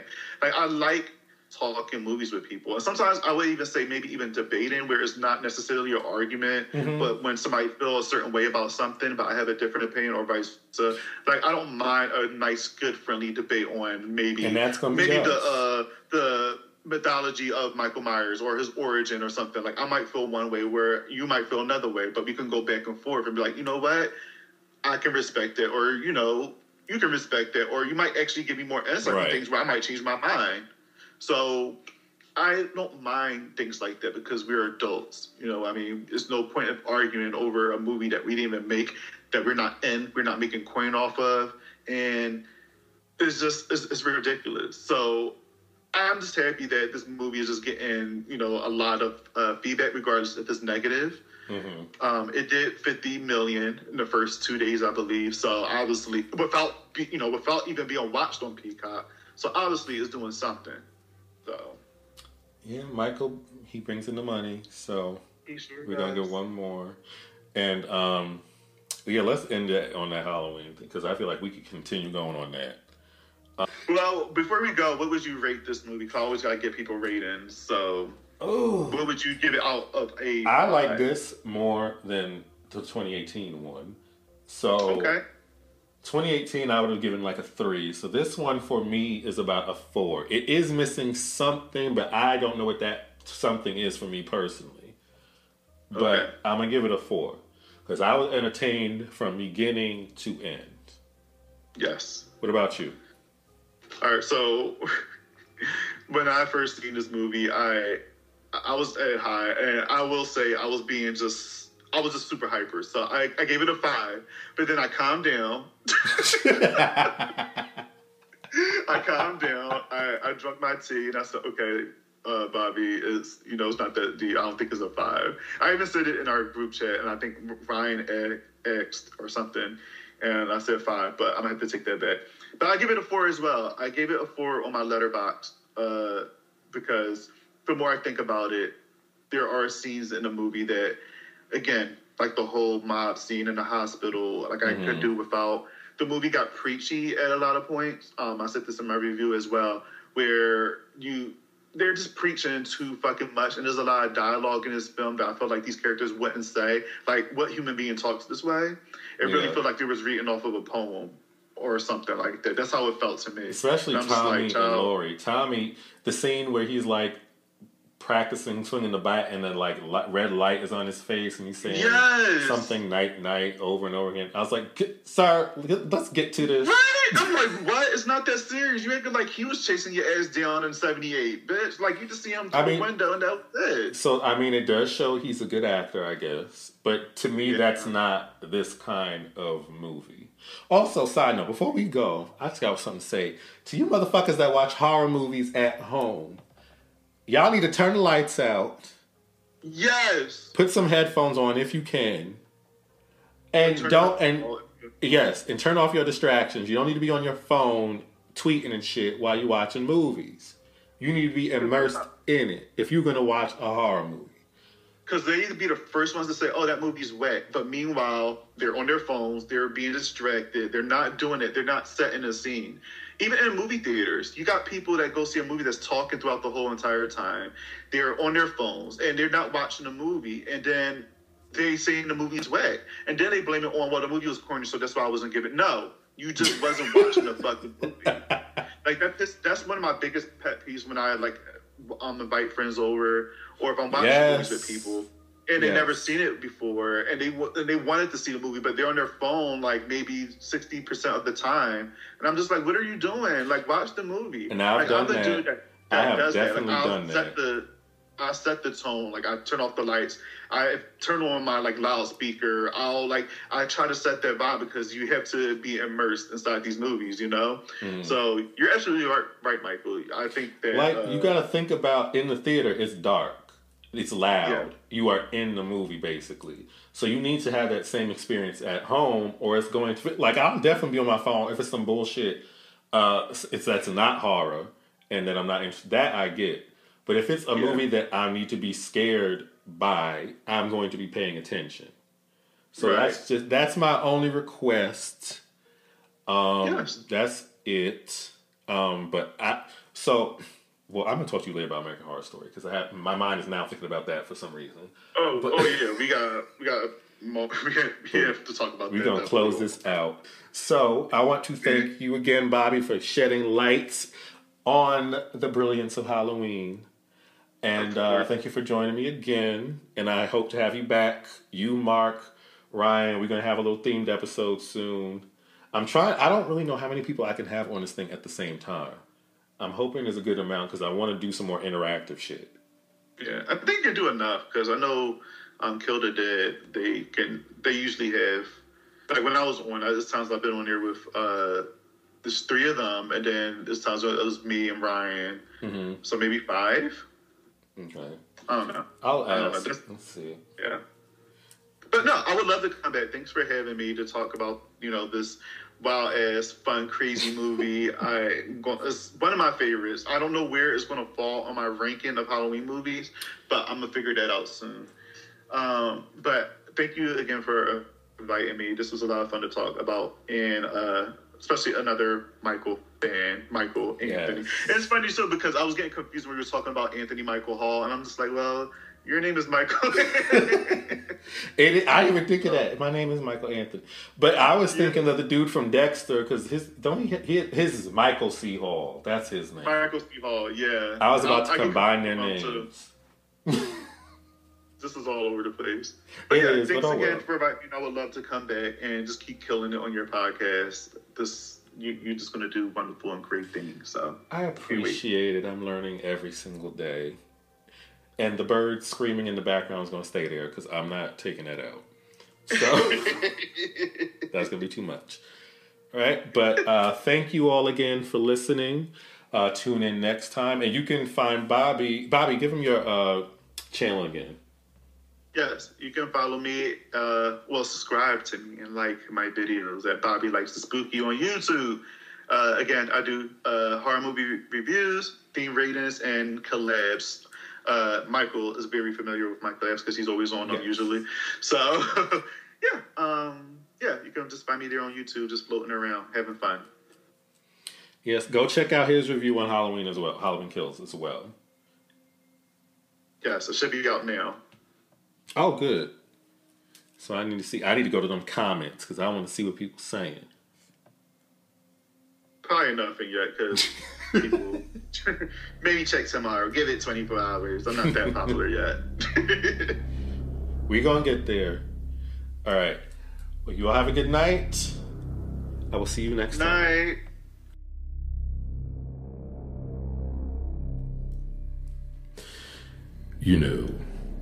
I heard a little rumor that you silly immortals thought that evil would die tonight.